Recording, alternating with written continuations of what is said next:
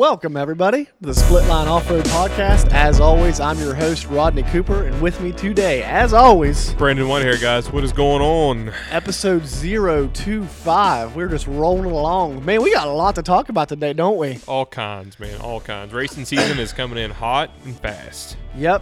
We got a lot to talk about today and not a lot to talk about next week.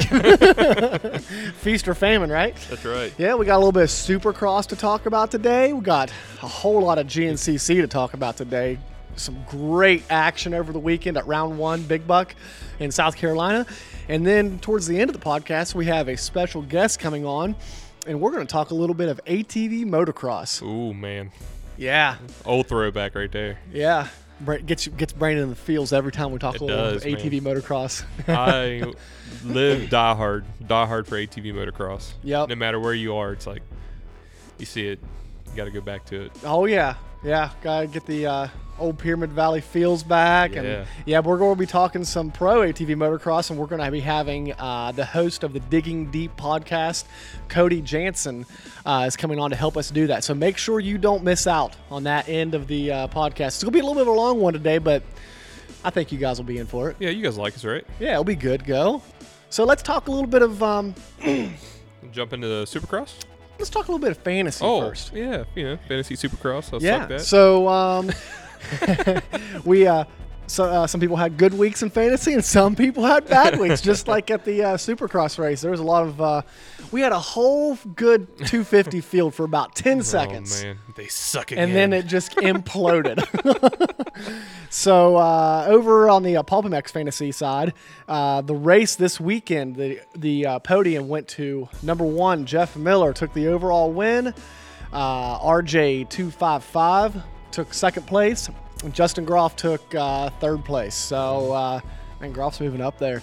In the podium points, I'm still in the lead. Kyler Murray, the quarterback, is in second. And Jeff Miller's in third. That's kind of holding steady right there. Over the Rocky Mountain side, Justin Groff took the win over there. Yeah, moving up. Yeah, I'm not sure if he took the win in the week or not. I'm assuming he did because he moved up from fourth to first, just like that. MX Mom dropped to second. Jacob Whitehair, third. Whip at 46 fourth, and Hughes 7 something is in fifth. Your bad handwriting. Yeah, bad handwriting. Sorry about that, guys. But thanks guys for keeping up with us and playing these fantasy games. It's been a fun year so far. We've had some good weeks, some bad weeks. Yeah. Brandon and I don't look at where we're at in the Rocky Mountain because we're kind of sucking. It's rough. Yeah, so ATVMX Fantasy, you're moving up a little bit. I'm coming. I had a bad week. Two guys didn't make it in. If you have guys that don't make it in the show, that just screws you right Alex there Ray from the beginning. Screwed me. I mean, who would have predicted that? Hey, Ray. Yeah. I mean, if you had J-Mart too. Yeah, I didn't. I went Jordan Smith, and he. I mean, that's. Yeah, he was doing good. Jordan Smith hits the ground a lot. Yeah, I was hoping it was a better. I was hoping it was a better year for him, but it's not looking like it. Before we get into the 250 class talk, let's talk a little.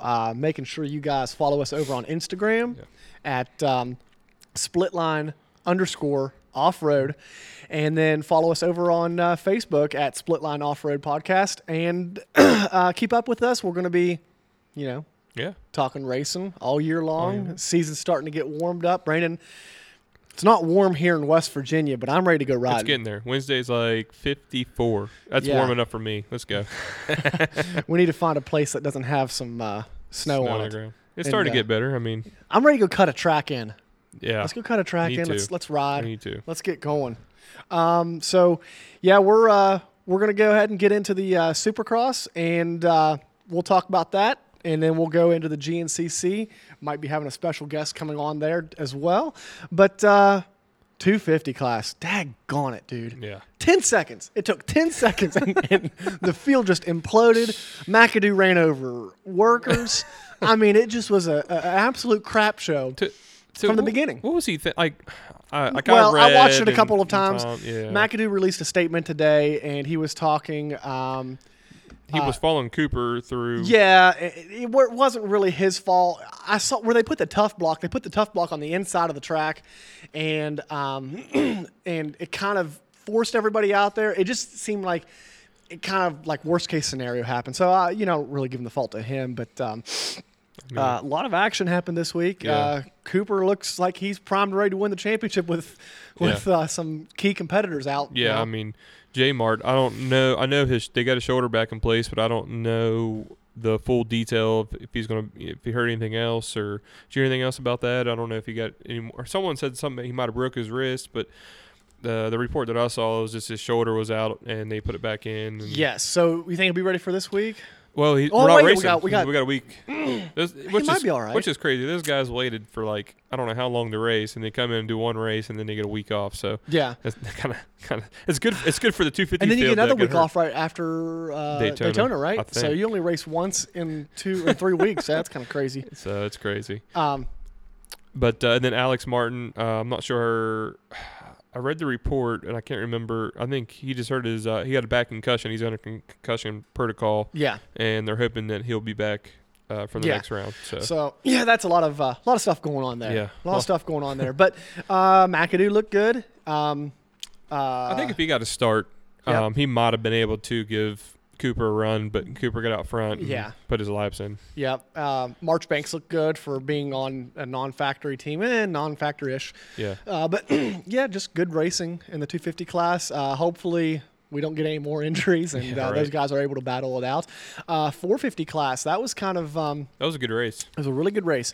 Roxon fought his way through the pack to finish 4th. Cooper looked dominating. Roxon had some interesting. Did you see his Facebook post? I did not. Yesterday, I didn't see it was interesting. Talked about how he had a bad rut. Didn't see it till after they pulled the tough blocks and the mechanics went away for the 250 class and saw a big hump in his rut and kind of messed his start up. But then at the end he kind of threw in. I'm not worried about points. I'm not the one with a deficit, so I don't have to worry about points. It was kind of getting real defensive. Yeah. And I was like, oh, man, it sounds like you're worried about points. He's worried. Yeah, he should be worried. You don't say that unless you're worried. Yeah. And for good reason, because, 6 points. Yeah, 6 points were lost, and Cooper's coming. Yeah, he's only 6 points down. Oh, 6 points down. Yeah. There was like 9 points lost, right? Yeah, something like that. Something like that, yeah. Yeah, it's going to get interesting. It's going to get real interesting because they both want it bad. Yeah. And it's all going to be on who's willing to fight for it a little bit more. I will say, though, Roxon had a heck of a ride. He went from almost dead last to 4th in that class.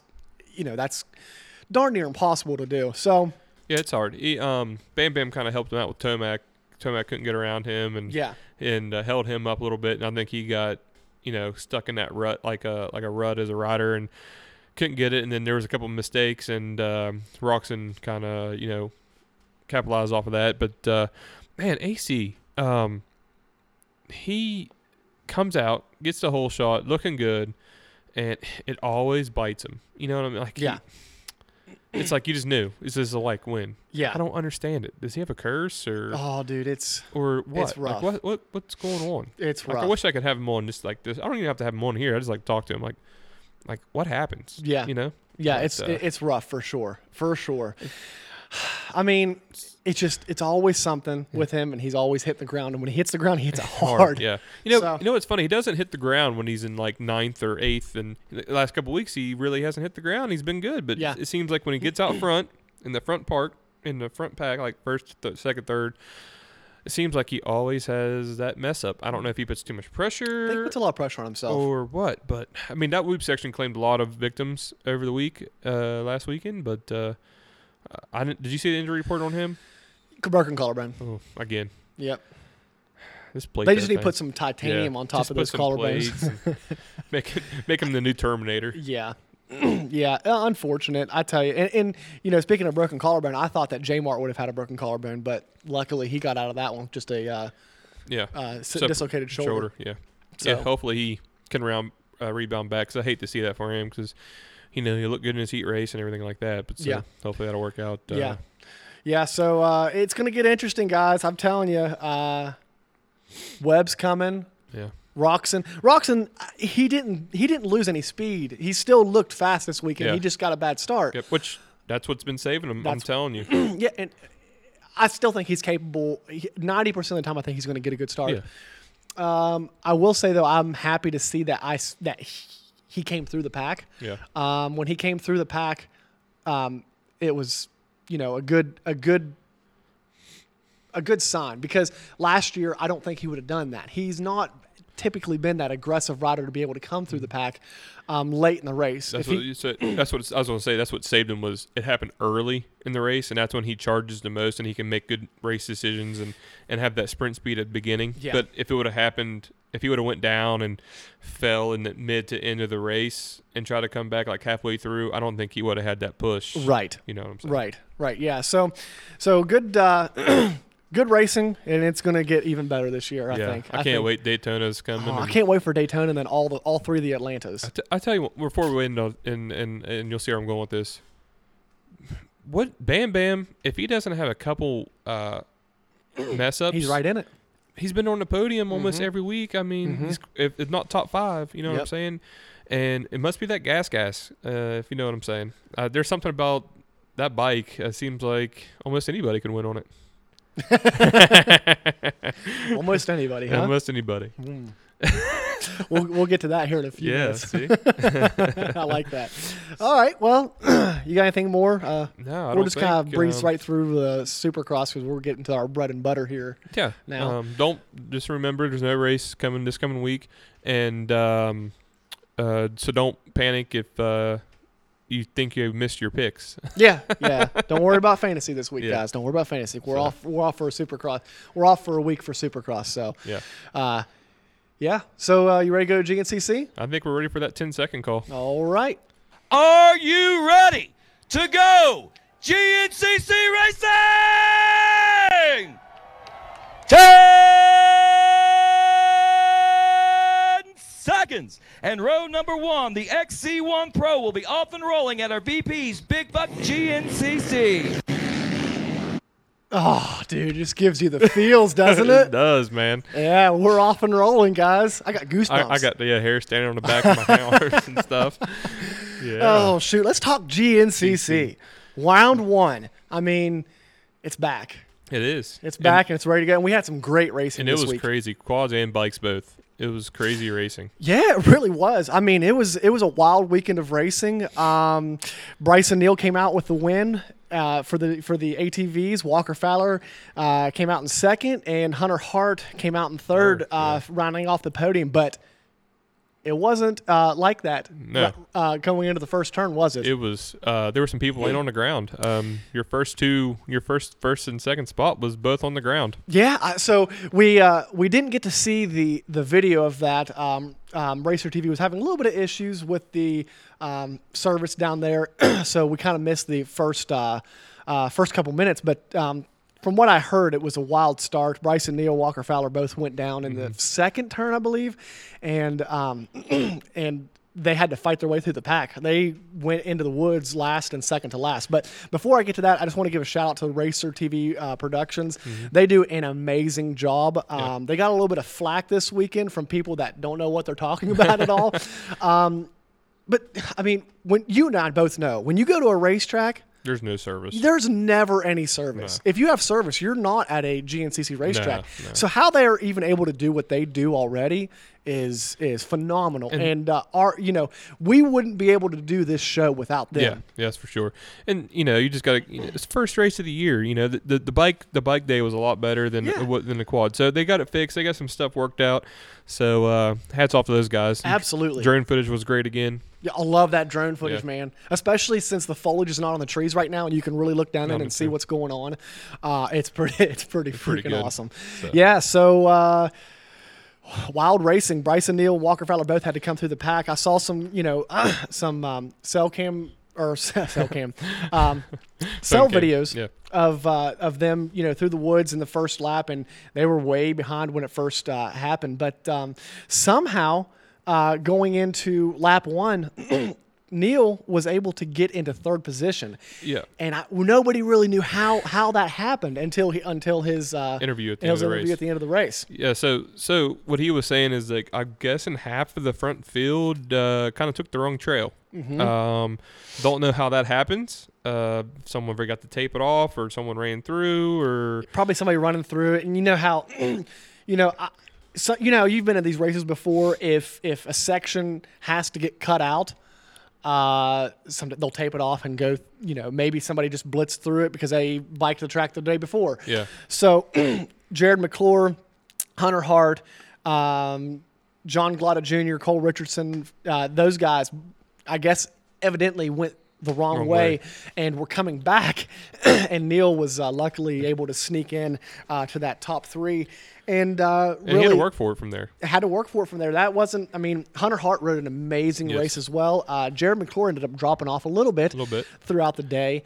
Cole Richardson was back there a little bit earlier in the day. But Cole Richardson and Jared McClure both finished 6th and 7th. That's not where those guys are typically poised to finish, but.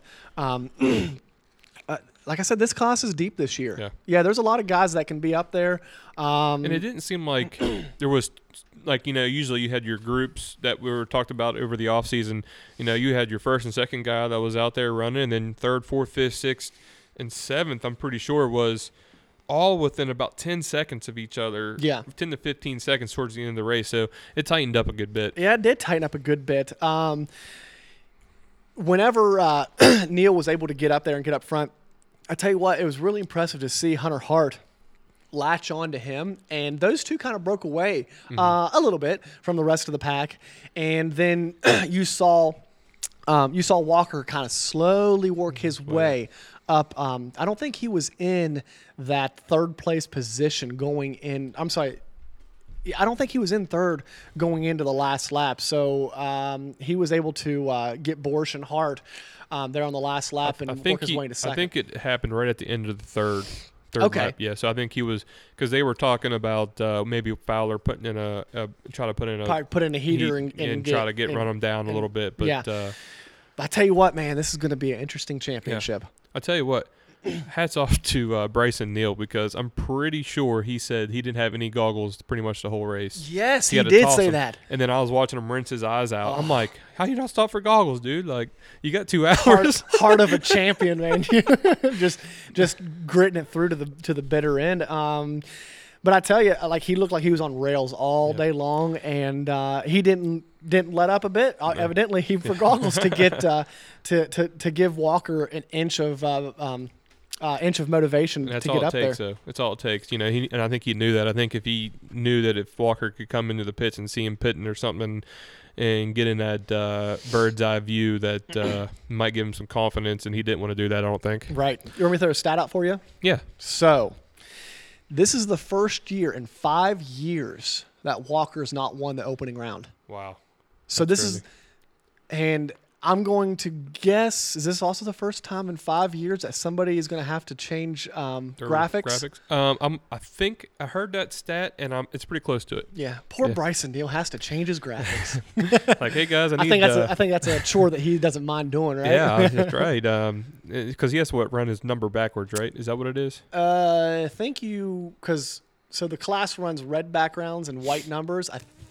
I'm not sure, but I think it's red number, white background. Okay, that sounds right. For the points leader. That sounds right. Yeah. So, that's going to be interesting to see. It's going to be a fire lit under Walker. I tell you what, I think that these two, and there's other guys, Cole Richardson can definitely get up there as well, are going to make it really interesting this year. I tell you what, I was really impressed with John Glotta Jr. Yes. He was running top 5, I think, there for a good bit, wasn't he? He finished 5th. That's right. He was actually running in the top 4 there for a while, and Borsch ended up sneaking in and getting that 4th place position. Borsch back on the Suzuki, looking good and looking consistent. More time he has on that bike, yeah, he's going to be a little dangerous. But yeah, you're exactly right. But John Glotta Jr., that's a jump from last year, because he was kind of towards the tail end of that top 10, 7th, 8th, 9th place last year a lot. Yeah. This is sophomore year coming in, so it's great to see a rookie come out and swinging and up there. Yep. And then the same thing with Hunter Hart. Very impressed. That's with another Hunter person you can't count out for this championship battle, because he's got the speed. Just kind of like Bryson Neal last year, has the speed and just needs to put a few things together. to really, really make a championship run. So I'm excited, man. This is a really competitive class, and I think Walker's up for the challenge, and we'll see if these guys are going to be able to put in that consistent week in and week out ride that it takes to beat the defending champion. Yeah, for sure. It's like they were talking, Mikey Waynes and Ronnie Tomlin were talking on the. All these guys make mistakes. You don't see them because the track's so big and there's places that the cameras aren't. Walker Fowler, he makes mistakes. Bryson Neal in the last lap ran into a lap rider and actually tipped over. Yeah. As far as I know, I think they said he tipped over, but it would be nice to hear from him. But what happened? But he made a mistake. It was off the bike on the last lap. So I think that's the biggest thing that the young guys like Austin Abney, Hunter Hart, John Glotta Jr. Is going to have to minimize and learn how to work around them. Yeah, absolutely. And we'll be hearing from Bryson here in the near future, and he'll be able to run through some of these issues he had during the race and what led him to. I'm excited to hear at some point like what exactly happened when the guys took the wrong. Where did they decide to turn? I wonder how far they got up a wrong trail before they decided that this was wrong, and who maybe somebody was standing up there like, whoa, you guys aren't supposed to be here. I'll never forget my first ever kind of woods race. We went up to around bike or quad. Okay. We went up to freaking Brewston Mills? Brewston Mills in like mid-February, snow on the ground. I remember this race. I'm up there on a MX quad with MX quad tires. Yeah, that was hilarious. Freaking miserable, man. Cold. Brandon and I were in the same class, and I lapped him twice because he kept getting high-centered. I was like, I just wanted to ride. I was young, dumb, and I was like, this is the only thing I have to ride. I'm not taking my MX quad out of spare Honda that I had in the garage, and it had like 9-inch MX razors or something on it. Oh man! Every time I rode by you, you were cussing. Oh my gosh, I was so frustrated. I was trying, but anyways, the reason I remember this one all the time because I always remember, like everybody told me, if you see a guy in the woods with a beer in his hand and he's telling you to go that way, don't go that way. And I don't know if you remember this, but someone had cut one through the tape when we came through, and there was a guy at the top had a beer in his hand. He was like, "No, go this way," but everybody was going to the right, and I was like, I'm not listening to that guy. I'm going to the right. And then I get down in this gully, and they're like, "Gotta turn around, guy, man." I'm like, "Are you kidding me?" Like, I should have listened to that guy. To the guy with the beer, man. He's just trying to help. Just trying to help. But that stuff happens to me all the time. I swear. But I mean, that stuff happens. I've heard stories about these guys helping each other, trying to find their way back to the track, and it happens. When you got a 10, 12-mile track, I mean, these guys. GNCC Productions does an amazing job getting these tracks laid out, but all it takes is for one guy to go through one of those tapes, and it looks like the trail goes to the right when it goes to the left or something like that. Yep. But yeah, man, I'll tell you what, I think there's going to be really good racing this year up front, and a good racing through the top 10 in general. I saw Josh Merritt's post. He was talking about he finished 8th place, but he wasn't happy about it at all. He says, I got a lot more in the tank. That shows me that he's hungry and ready to go prove himself more. I think he thinks that he should be up there battling around with John Glotta Jr. because he battled a lot with him last year. So, he doesn't want to see him take that next step up without him. Yes, for sure. I mean, I think Josh Merritt, top 5 guy. Absolutely.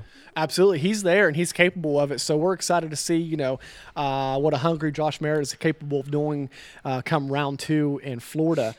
Jared McClure finishing 7th. Something had to have happened there. I don't know if he might have had a bike issue, maybe. Bike issue on the last lap or something. Over and then Cole Richardson, he kind of seemed to be a little bit out of the top 5 all day long, and that's definitely not a typical place you see him. No. So I'm not sure what happened there as well. But I guarantee you he's not happy. He's going to be hungry to get back up on the podium next round. Yeah. And then, we haven't talked about the Gator at all, but he was having a decent run until he had a break. So I listened to his post-race report, and he was talking about that same thing that Bryson talked about. And you know how Bryson kind of was able to take advantage of it? Well, poor McGill, he was on the other spectrum where he sounds like he kind of reaped the worst end of it, where he went the wrong path, and he was the last one to get up there and the last one to get back. So he had worked his way up into the top 5, and then went right back down to towards the bottom, towards the end of the top 10, and ran into some problems. You know, he had a really interesting post-race report. It's one you don't typically hear from him. He was talking a lot about, I think he said guys are losing their minds, and said there was a lot of just like beating and banging into the woods and splashing through the mud holes, and he said it just seemed like everybody was it seemed like everybody was really antsy to get going for the first of the season. Now, I wonder if that's going to be a trend that continues throughout the year, or if these guys are going to settle into the race zone and really start. I don't want to say. You know, these guys respect each other, but make the racing, you know, good and clean, and you know, or is it going to be a beating and banging type of year? Yeah, I mean, you got a lot of young guys. You know, you got at least 3. I'll call them rookies, but you know, Hunter Hart and John Galata Jr. and Austin Abney. Those are like all young bucks. Yeah, you know? They're young bucks, and they're ready to prove themselves, and they're ready to do it now. And that's going to be at the expense of people like McGill and Borsch. You know how we were when we were younger. Didn't give a shit. Nope, they just went for it, held it wide open, and pray for the best. We weren't working with the amount of talent that these guys are, though. No, but I mean, it's just the way it is. You get everybody's antsed up first lap, and everybody thinks, you know, knows that they got the what it takes to win, and they're going to try to push through. Yeah, this is kind of the way it is, I think. But yeah, absolutely. So, yeah, Josh Merritt finishing 8th, 9th. Wesley Wolf. You know, did he grab the whole shot? I think he did grab the whole shot. I saw a picture of him up front. Is that what we saw? Pulling that wheelie? Yeah, I'm pretty sure it's him. So that's an interesting rider there, because I tell you what, he is also a pro ATVMX rider. Mm-hmm. So you talk about, and he finished 7th in the points in the ATVMX last year. So you talk about like full circle, man. He is. He's a all around guy, all around good rider, Iron Man, that's for sure. So, you know, if he's racing the MX series this year, he'll be going every single week to different places. I think I heard that he had some knee surgery going on. And knee replacement? Is that no, I'm getting ready to say knee replacement, but he ain't that old yet. No, I think he had like a torn ACL or something. Mm-hmm. So I think they said that he's going to be just strictly GNCC for a little bit. Okay. And then if he progresses and seems to be okay, then he might go do some ATV motocross this year. Okay, I gotcha. And then the rounding out the top 10 was Austin Albany. Yeah. Now, I want to talk a little bit about him, because I think that he's capable of more. But I watched a video of him, and he was talking about how it was on the ATV Prodigy Instagram page. Yeah. That guy does a pretty cool job over there talking to some of these guys. And he talked about having hardly any time on the bike this year. So this offseason, I mean. So he talked about like the only time that he's had on a four-wheeler was plowing the driveway. So it's going to be interesting to see if he's going to be able to race himself into racing shape and get up here and contend with the top guys in the pro class, because you know he's got the speed. I mean, he showed it last year in the XC2 line, and you know, I think that he's definitely capable of more and getting up there towards that top 5 and battling. But I think it's going to take maybe a few rounds to get in that race shape again and really kind of get his bearing straight in the pro class. Yeah. I'm like I said, he's got the speed to run top 5, and I think he just got to, like we talked before, just minimize mistakes and pick and good choose lines and learn how to get through the lappers a little bit better and stuff like that. And I think he'll be top 5, top 6 guy. Yeah, I agree. So we're not going to preview Florida just Not yet. No, we got a week. We're going to do that next week, so you guys will be able to listen to that. And I think we're going to go ahead and talk about bikes now. Yeah. You got anything else to say about the ATVs? Not I don't want to preview anything for next week or predictions or anything like that, because we got a lot to cover. Yeah, we got a lot to cover. The only thing I'll say is hats off to the GNCC track guys. Man, I thought it was going to be a strict mutter. Mm-hmm. I wish I was kind of down there, because that track looked pretty good. I tell you what, a lot of the guys. A lot of guys were talking about how great the track was by the time the big quads and then the bikes were rolling. He said it was like primo. So it looked primo. So from what I've heard, and Stu Baylor was saying this a lot, talked about how a lot of the track was maybe 20 yards to the left or the right of old existing trail, but what they did was they tried to avoid the low laying areas to avoid deep mud holes and avoid what they thought would be problem areas. And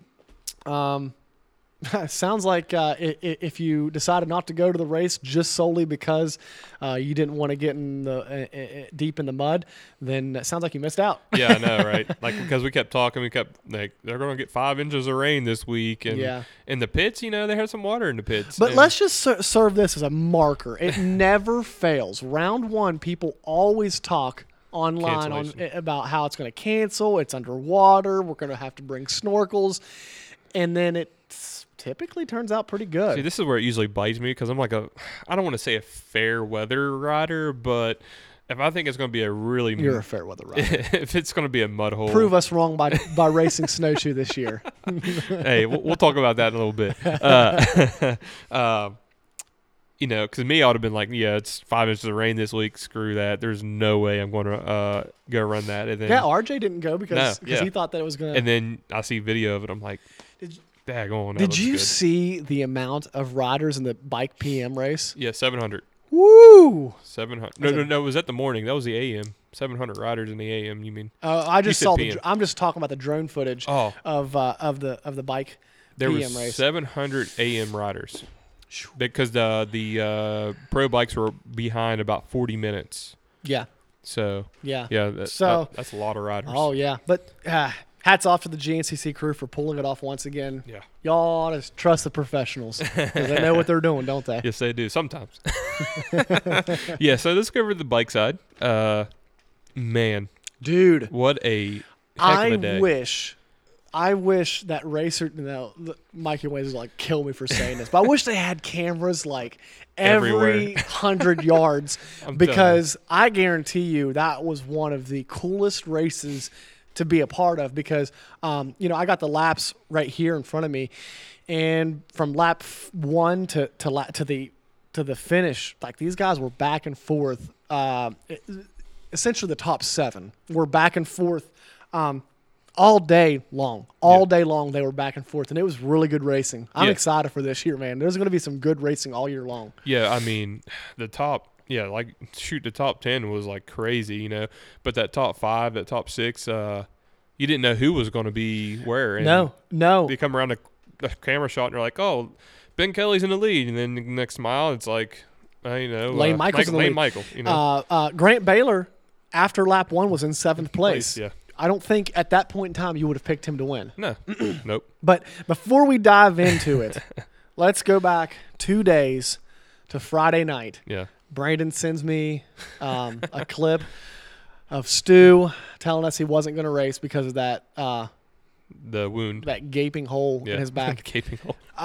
Dude, that's gut wrenching to hear. Yeah. But once you heard him talk about it, no, he didn't seem too worried. And once you heard him put it in perspective, talking about how that he is, he doesn't want to miss 2 back-to-back rounds with Florida and Georgia coming up. So he kind of now I would say it was his team. Yeah. I would say if it was him, I'm sure he said he would let me put duct tape on it and I'll go. Yeah. I think Team Yamaha was like, they made a good decision because he said that Caleb Russell has missed rounds every year towards the end of the year, but he's always got it wrapped up. So that means that you can miss a race because let's just admit it, a lot of variables happen to these guys throughout the year. You get a breakdown, you get a crash in the woods that holds you back, and it doesn't take much, So I don't think that Stu is out of the championship hunt. He's got work to do, that's for sure. But I don't think he's in a bad position yet. No, not yet. Especially if he comes out the next 2 rounds and does what he did at the end of last season. Yeah, if he does that, then I would say everybody's gonna be like, that round No big deal. No big deal. No big deal. Yeah. So, but yeah, let's get back into the breaking down the race. Lap 1, Ben Kelly and Lane Michael were putting on a clinic. Yeah, they were pulling away. Yep, they were broke away for a little bit, and I thought, shoot, these guys are going to, set sail. Yeah. And I really thought Ben Kelly was going to end up taking the win. But after lap 2, they ended up kind of dropping back. I don't know if they got together or something, but it was interesting how they both ended up dropping back because lap 3, Ben Kelly and Lane Michael were both in 6th and 7th. Okay. So I don't know if they came together. I don't know if they maybe both had a situation like at the ATVs where they took a wrong line. Very possible. Judging from some video that we saw throughout the track, while a lot of the track was primo, you were capable of finding the wrong mud hole and the wrong line pretty easily and getting hung up. So maybe that was something that they had to battle through. But I tell you what, it was such a good race because talk about Thad Duvall and. He didn't have a very good start. He was in the back. He was towards the back, and at the end of lap 1, he was in 5th. It's so hard to kind of break down this race because these guys were back and forth so much. Like Kelly, he went from 1st to 6th to 7th back to 4th, back down, and then ended up finishing in 5th. So it was a wild race. If I'm not mistaken, he was closing in on the 3rd place on going into the last lap because he was actually in 3rd, lap 5. Okay. He was 30 seconds faster on lap 4. And they were talking about how he could potentially, if he kept that pace, could potentially pass Duvall and run Grant down. That was. A lot of these guys, they had ups and downs throughout this race. You saw a lot of roots in this round. That's what I was going to talk about. As you're a quad rider there, you don't know the challenges of your front tire going over some fresh, nice, slick roots. I don't appreciate that you're just assuming I don't know. You don't know. I'm telling you, man, you don't know. Those things are some of the scammer footages you could see those deep ruts, and in those deep ruts, that Monster Mile section that they had a camera at a lot. They kept cutting back there when there was a bottleneck. It looked like there was a bottleneck there every lap. Roots get so slick, dude. Oh, I'm sure. They're so slick. And then you peel the bark off of them, and they get even slicker. Yes, and I'm telling you, when you hit those things, it's like you just don't know what's going to happen. And that was going to be my big point of the race. That and lappers. I was watching them. They come through in a lapper, and I think it was Thad came up in the lapper in his real tight section, and he switched lines. Like it wasn't even like I would have been like, where do I go? And he was just like 1 second, split second decision.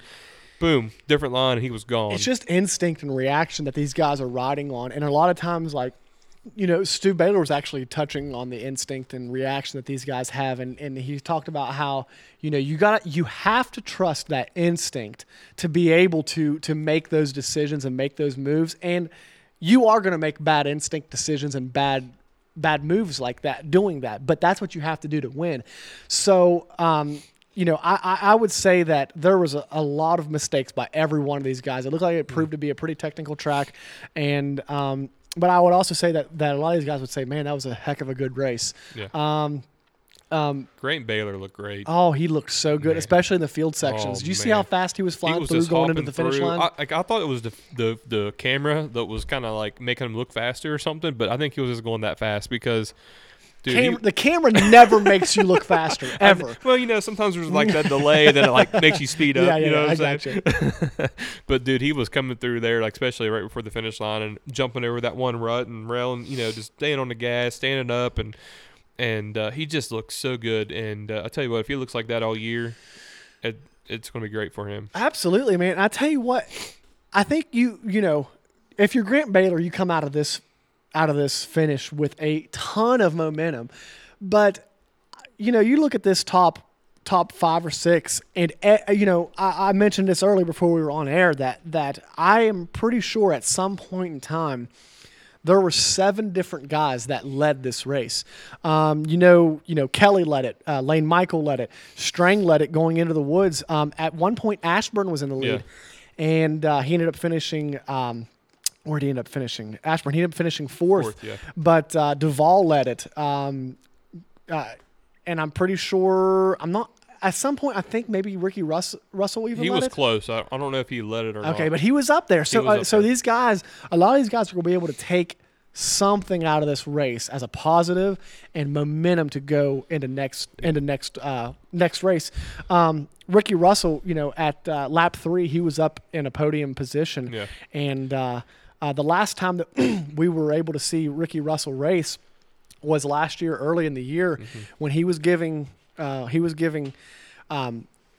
number 1 machine of Caleb Russell. Sorry, I'm just brain farted here. Too many Russells. I know. I'm talking about Ricky Russell, and I'm thinking Ricky, and I'm like, wait a second. Ricky Bobby. Yeah, but they're not brothers, they're not related even. But he was giving him a run for his money, and then unfortunately had that really bad, serious injury.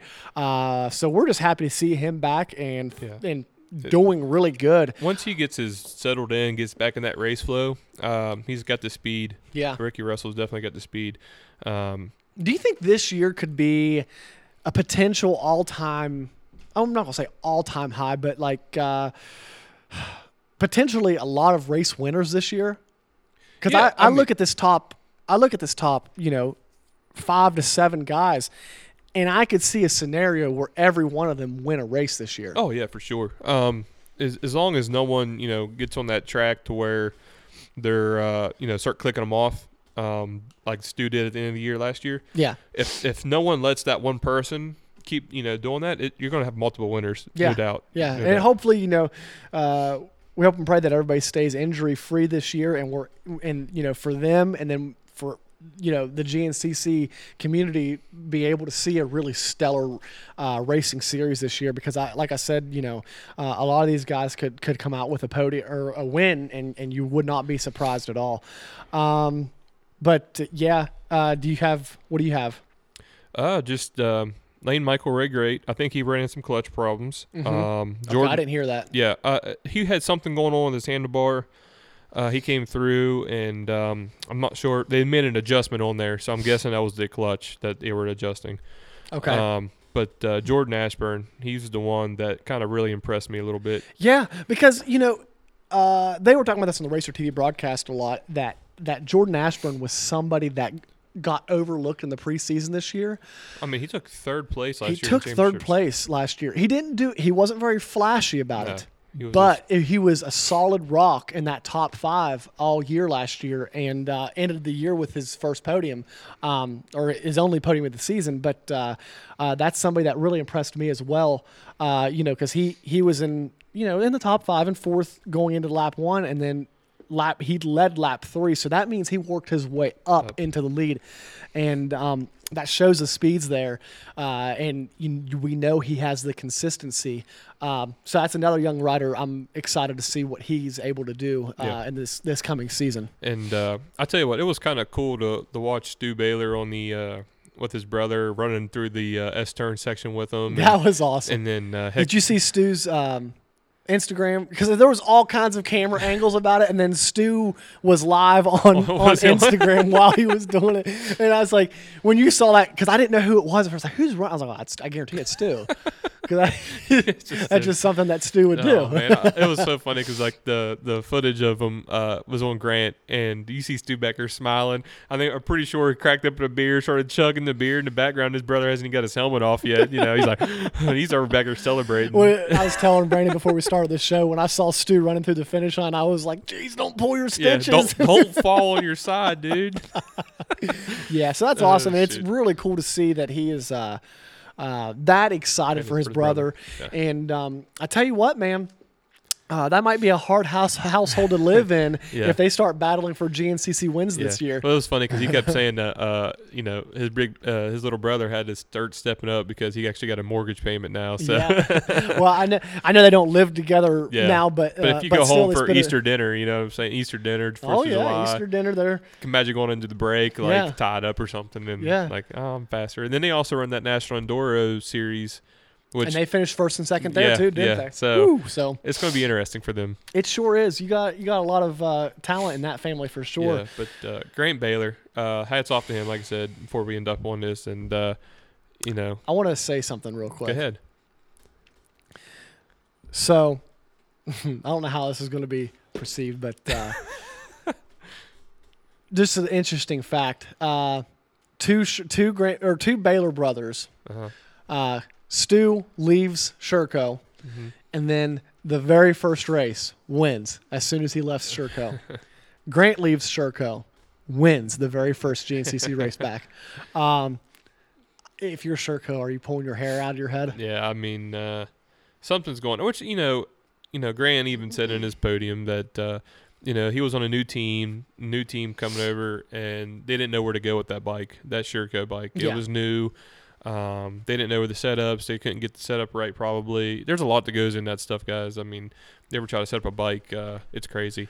So in gas. I mean, everybody seems whoever gets on those things usually seems what it is. It's a Husky and KTM, so pretty much. So those guys have already had all that knowledge, and he came into a bike that he came into a bike that has been proven and that has been a staple in the sport for a long time. Just because it has gas on it doesn't mean that it's not a KTM. Yeah. The other cool thing was that they hear about, and Grant didn't even have a ride at the end of last year going up in West Virginia. Trying to think where they were up there, up at the buckwheat race. The buckwheat, yeah. Yeah, he didn't even have a ride, and this guy the team that he's riding for just started this team. Mm-hmm. This is the first year for the team, and they got together and said, "Hey, I'll be your rider," and they got together. And now, first team, first race, first round, first and he looked new good. bike. He looked good on the bike. He looked real good, and he fought his way from seventh in the opening lap. Yeah. I mean, that's.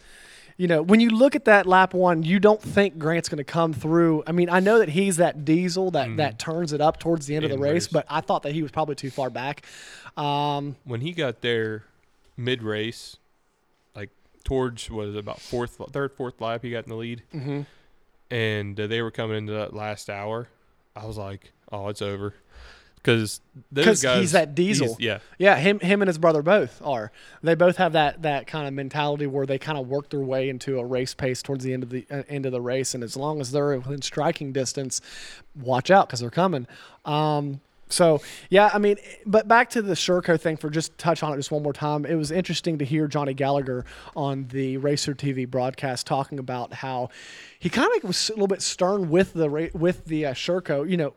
We obviously want as many manufacturers in the sport as we can have, and we want them to succeed. But something needs to change because it's evident that it's not the riders. It's evident that it's the bike and the management. Yeah. So you look for change there, and you look for hopefully they can make the right step and they don't go away or anything like that. But it is interesting to see. That's the last. If you're that team, you're like kind of pulling your hair out when you see two guys leave your bike and two of your riders that you once had that are not on your team won 6 out of the last 7 races. Yeah. So. Yeah, it's crazy. Yeah. It is so crazy. So, you got anything else you want to talk about? One last thing. How in the heck did Stu Baylor get a 4x4 RV? Did you hear about that? No, I didn't. You didn't hear that? No. So I guess Stu has the only prototype in the world right now he just got this RV. Okay. The only prototype in the world. Seriously. Really? Yeah, he just got it down there. They were talking about on the Racer broadcast. He actually has a 4-wheel drive RV. So he locks it in. He said that it was actually cool because when he took it to the races and the pits were pretty muddy.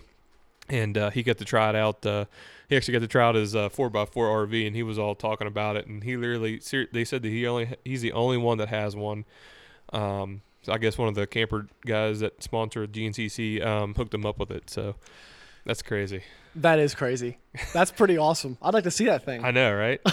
They said it looks great, but he said the 4-wheel drive works awesome. They had no issues. Coming real handy at GNCC races. That's what he said. Sure. He says it's probably going to be real popular. Yeah. Yeah, no kidding. That's like something, if the GNCC community can use it, watch out. It's going to take off. Oh, yeah. Like, look at e-bikes. Yeah. Everybody's got an e-bike now at the GNCC races. And then, they were talking like everybody that comes to a GNC, no matter if you're a C guy, a mini guy, a pro guy, everybody's got an RV, an RV or a rig or something. Yeah, so, that's awesome. So how the heck's he end up with it? I don't know. Freaking Stu Baylor. Hey, let's talk some ATV motocross. ATV motocross. Unless you got anything else. No, that's it. Yeah, next week we're gonna cover our preview show for Florida. Yeah.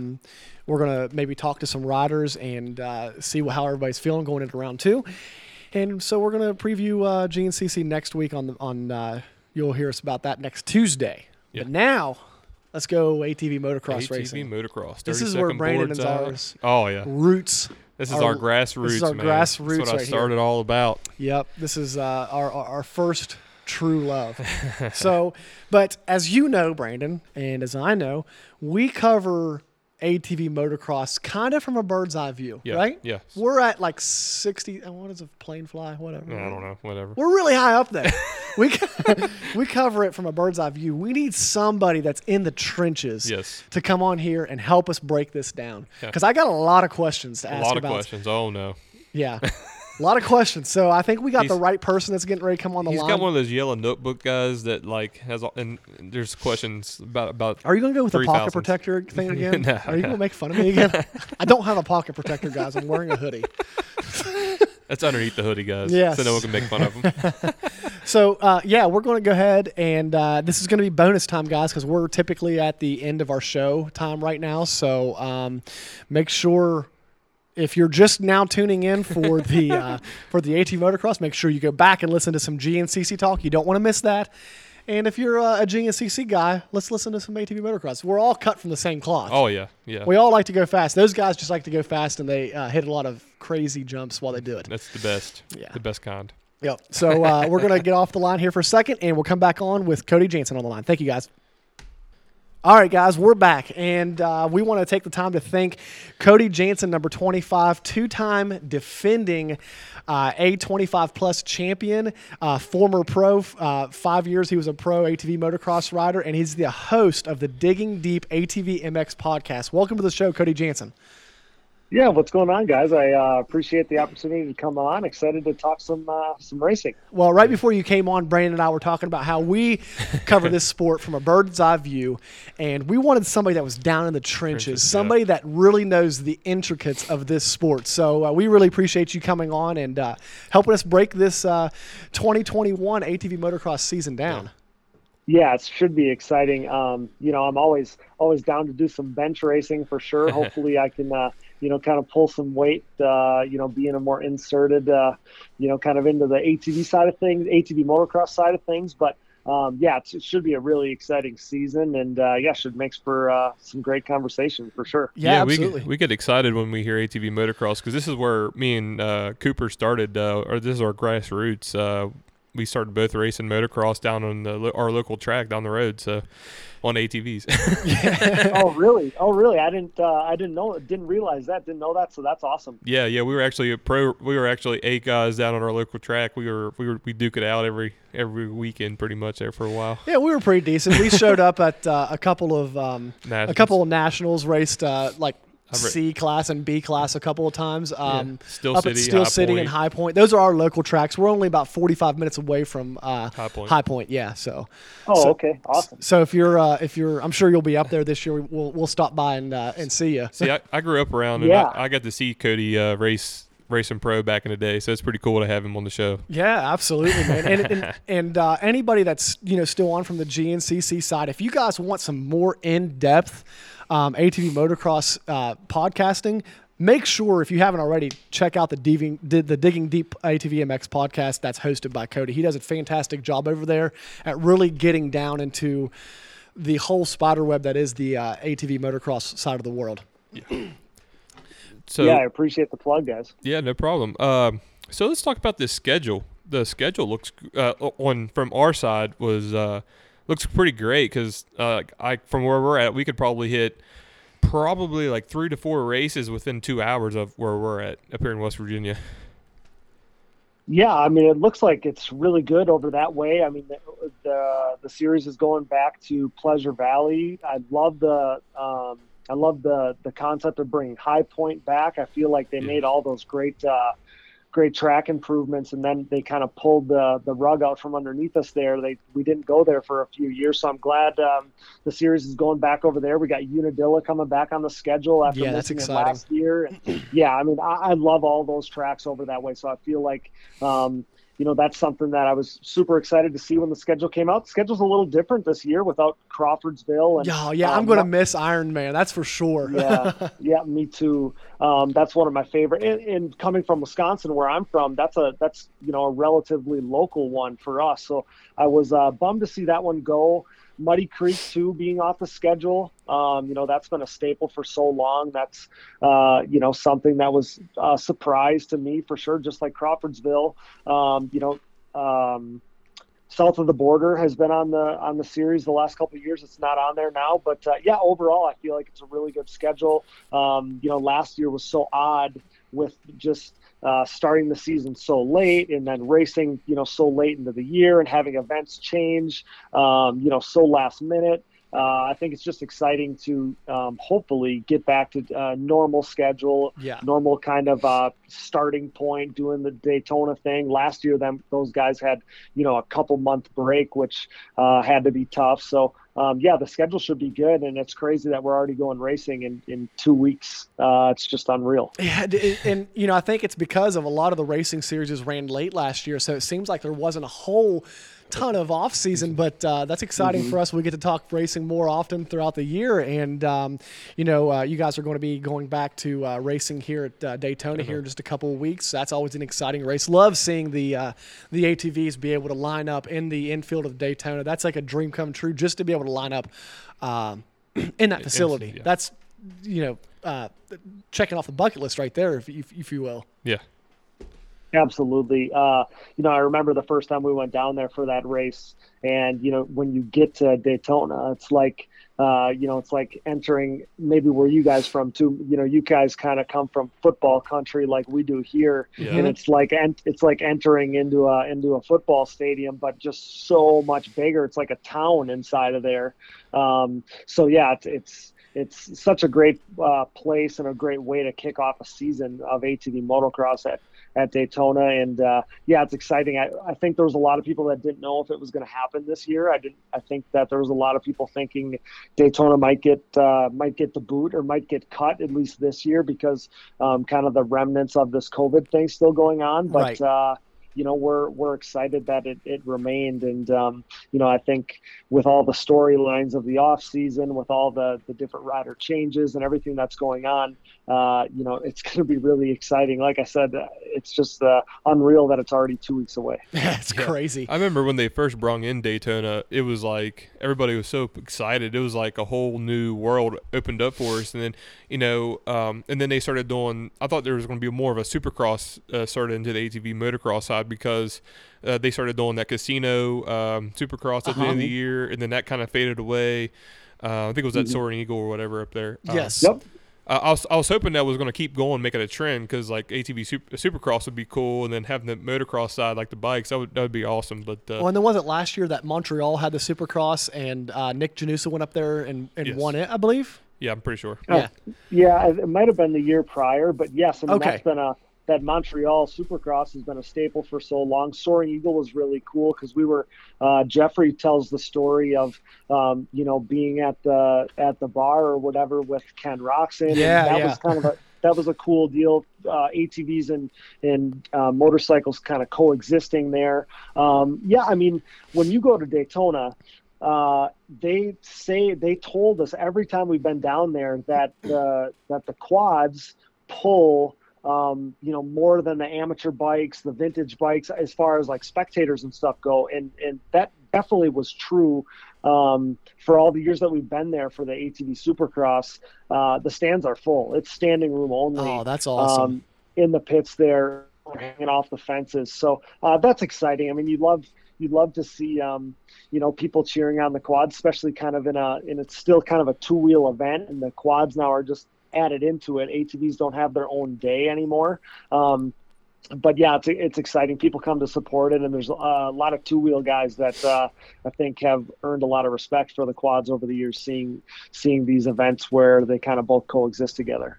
Yeah, I mean, I always tell people, especially the bike guys, I'm like, man, if you've never seen a quad fly through the air over 120-foot triple or something, like, you need to go watch that, because it's just insane how these guys throw the bikes around. And like Thomas Brown, unfortunately, he retired last year, but he was one of the best of throwing the bike sideways in the air and hitting those big jumps. Was really cool to watch all the time. And he's always up for a good challenge to prove to the 2-wheel side of the world that they belong in the same sentence. So what Brandon was referring to as well is the Ironman of, what was it, 2 years ago, 2019, when the ATVs shared the pro motocross weekend with the bikes, and that was such a cool time for the ATV guys to really show up and show off to these bike guys that don't really believe. Yeah, and a lot of stories came out of that weekend of Eli Tomac, Adam Cincerillo, Dylan Ferrandis, Nick Way. I mean, all of these big name, well-respected guys that literally stood there and watched the whole quad moto because they couldn't believe what the ATVs were doing. So those stories and kind of seeing it firsthand, it's pretty cool. I think top level 2-wheel guys, top level motorcycle racers, I think you almost always see them pay respects to the quads, because it's like, man, those guys are crazy. Yeah, I'm sure Quadzilla on a quad would just be insane.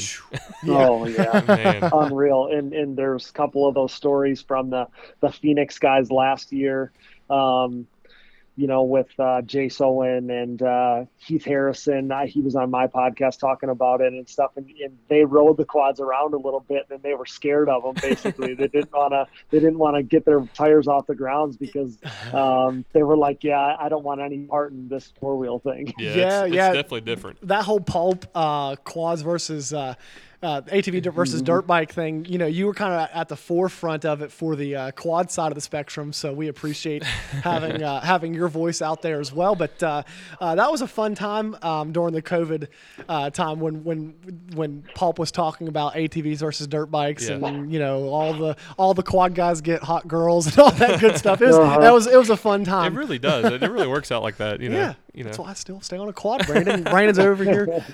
We're married. That's right. We're married. But so let's get into the nitty gritty of this stuff. This ATVMX 2021 season there's a lot of changes coming into this season. I mean, you could call it a blue wave, but there's a lot going to be changing this year.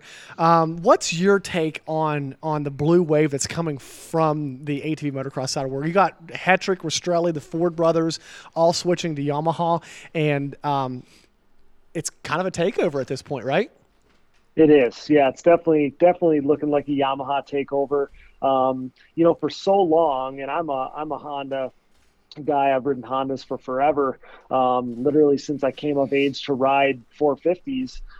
But I think it's finally caught up with them, where the Yamaha is just a better machine. It's this, and again, I was still till last year, I was, they might be even with the Honda, but they're not better. Right.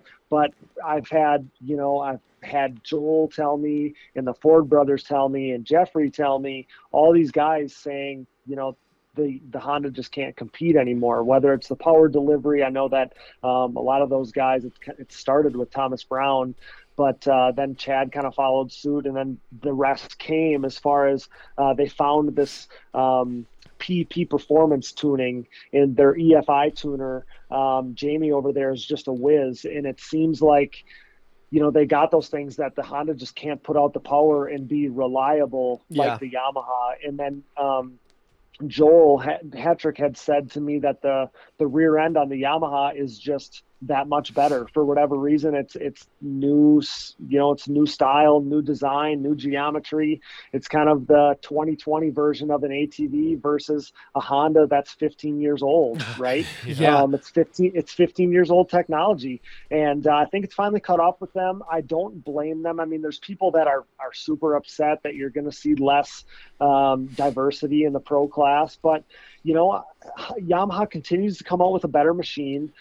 They continue to innovate. They continue to support the sport. You look at the top guys in ATV motocross and in GNCC with Chad Wienen and Walker Fowler. I mean, they're top supported Yamaha riders. Yamaha value them. They value sport ATVs in general. So honestly, I kind of like it. I kind of like seeing all these people supporting the brand that's supporting our sport.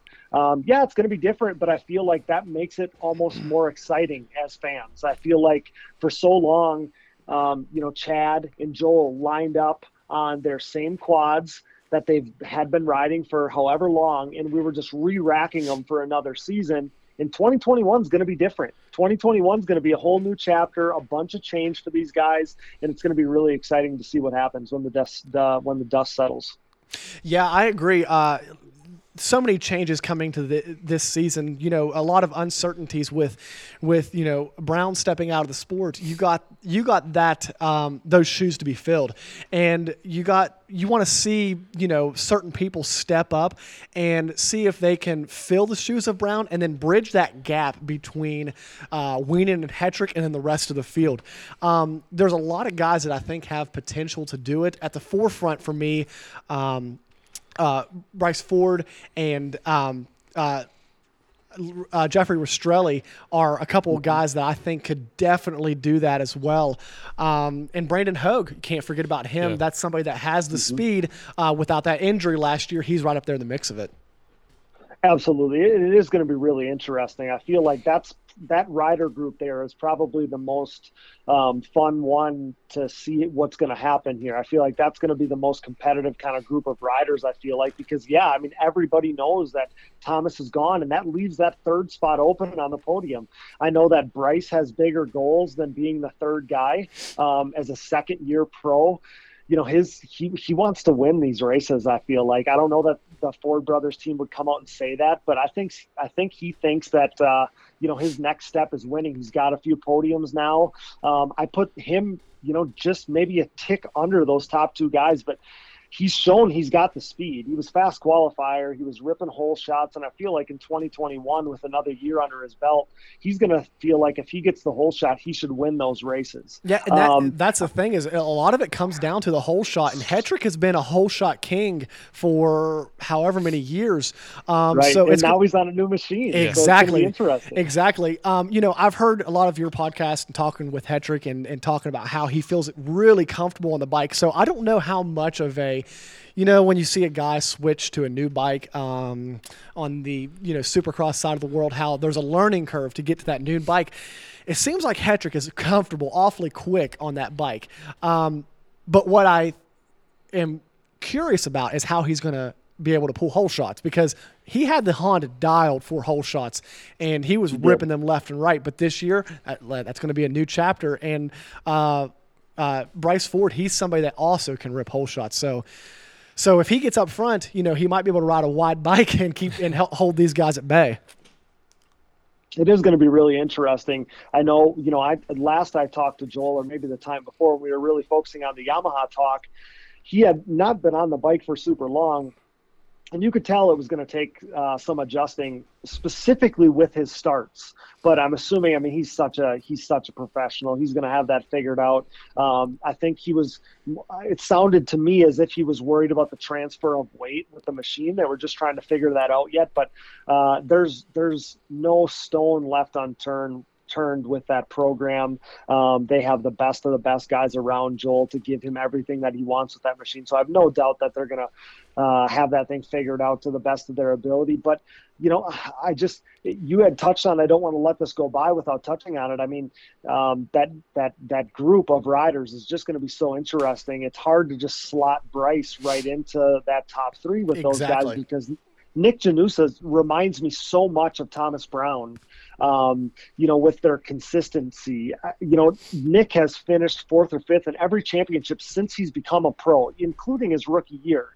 So you take Thomas out of there, and he's 3rd or 4th almost every year, so he's gonna look to kind of take that next jump, maybe fill that role of the void that Thomas is leaving behind. But Alan Myers finished on the podium last year once at the opener, so he's obviously going to want more of that in his 3rd year. Brandon Hogue did the same. I mean, he's had a couple podiums now. He really thought that he should and could win Daytona last year with a better start in the main. So He's going to want to be up there. And then Jeffrey, I mean, we've seen him finish on the podium 19 times. Actually, he's finished on the podium.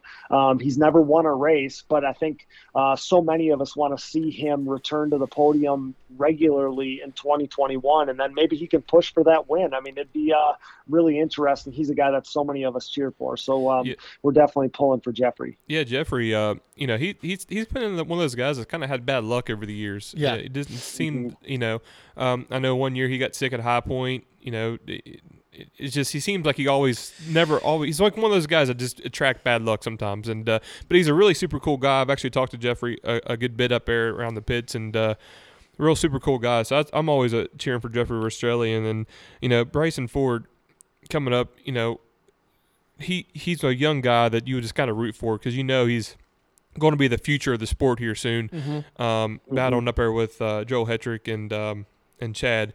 And well, I'm really excited to see what Rastrelli is going to be able to do this year, because, Brandon, you touched on a little bit about how he's had like that kind of bad luck plague him for the past 2 years, specifically the year before he battled Epstein-Barr and was sick a lot and just didn't really have the gas in the tank, if you will, to be able to finish a race where, he is typically capable of finishing. Last year he had some incidences flying into the catch fence after a flat tire. I am really excited to see Jeffrey come back this year. I was concerned after last year that he might call it quits, but there's no quitting the guy. He's coming back for another season, and I really hope that he's able to achieve what he's capable of, because that's somebody that before his sicknesses, he was right there battling with Brown for that podium position as well. You want to touch on that a little bit, Cody, about Jeffrey? Yeah, I mean, last I talked to him, he reminded me that at High Point, actually, over by you guys that year, I don't know what it would have been, 2016, probably 2017, 18, I don't know, one of them years. And he reminded me that he was in the mix for the win, not for the podium spot. So he's got big goals. He's on a machine. He kept reiterating that he's on a machine now that he knows is faster and he knows is more reliable. And I think that so much for Jeffrey is if he's in a good headspace, if he's confident, he's going to be successful. And touching on the fact that he's just been unlucky. I mean, between getting Epstein-Barr, between battling injuries and racing literally almost entire seasons hurt just because he's a warrior. And then, last year, kind of the same thing all over again. He was so ready and so confident at the beginning of the year. And then, he has the DNF at Daytona. He comes out, he's running in the top 3 at the second round at Aonia Pass and, flips into the catch fence, like you guys said. And it's like, man, it was all then just maintaining the rest of the year. He was kind of riding hurt and stuff. So excited just to see him with a fresh breath of life on a new machine, a great team. They don't spare any resources for those guys. So I feel like Jeffrey hopefully can use, kind of the good finish he had at the end of the season last year to springboard himself. And I think a lot of people were scared that he wasn't going to come back for this season.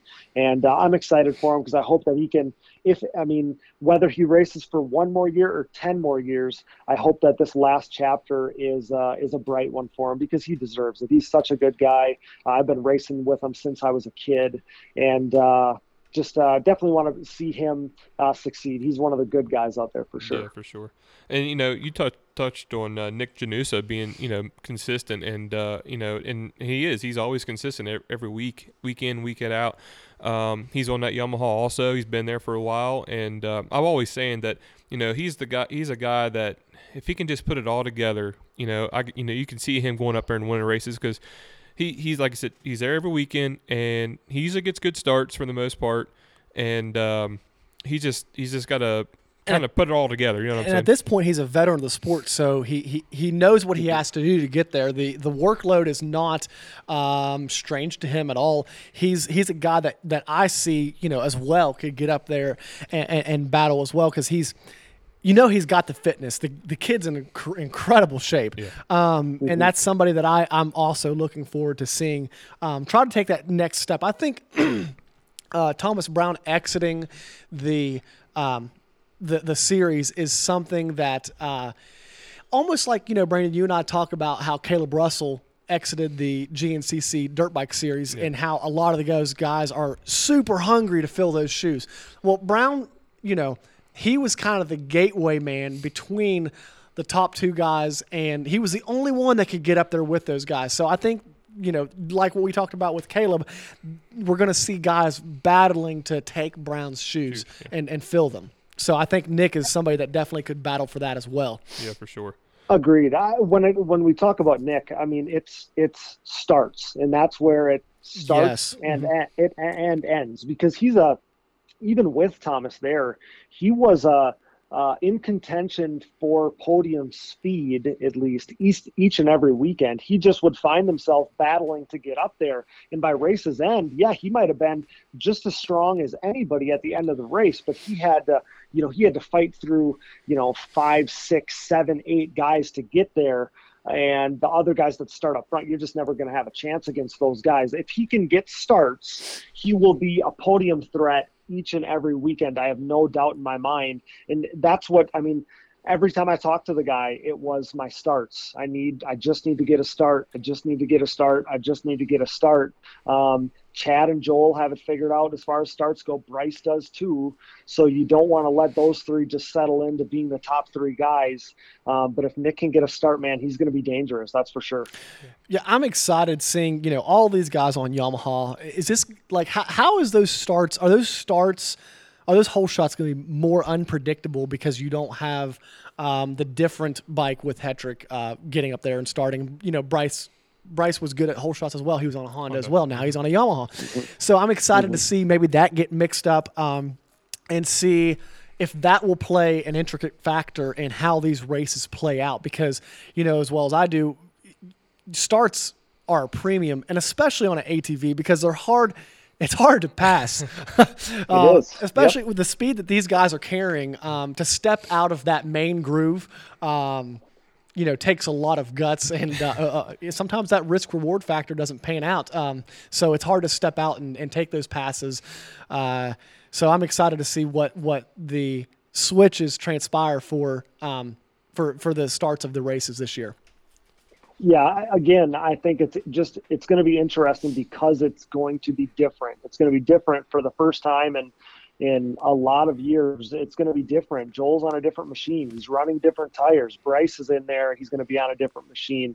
And all those riders just being different. Jeffrey, just being on different bikes. It's going to be super interesting. And like you said, it is tougher to pass on a quad. Maybe you just have less opportunities, and especially when those guys are going so close to the same speed, at least in that top level of the sport. You're exactly right. The whole shot is at a premium. It's going to be really interesting. You just wonder, I find myself wondering, Chad has so many years on the Yamaha. I just wonder if he's going to have things a little more figured out because yes, I know that the Phoenix team looks at switching to Yamaha as an improvement to their program, but they don't have all that muscle memory that they had with the Honda. And you just hope that there isn't a kind of adjustment or learning process because that could end up biting Joel in the long run because, the points are so nip and tuck.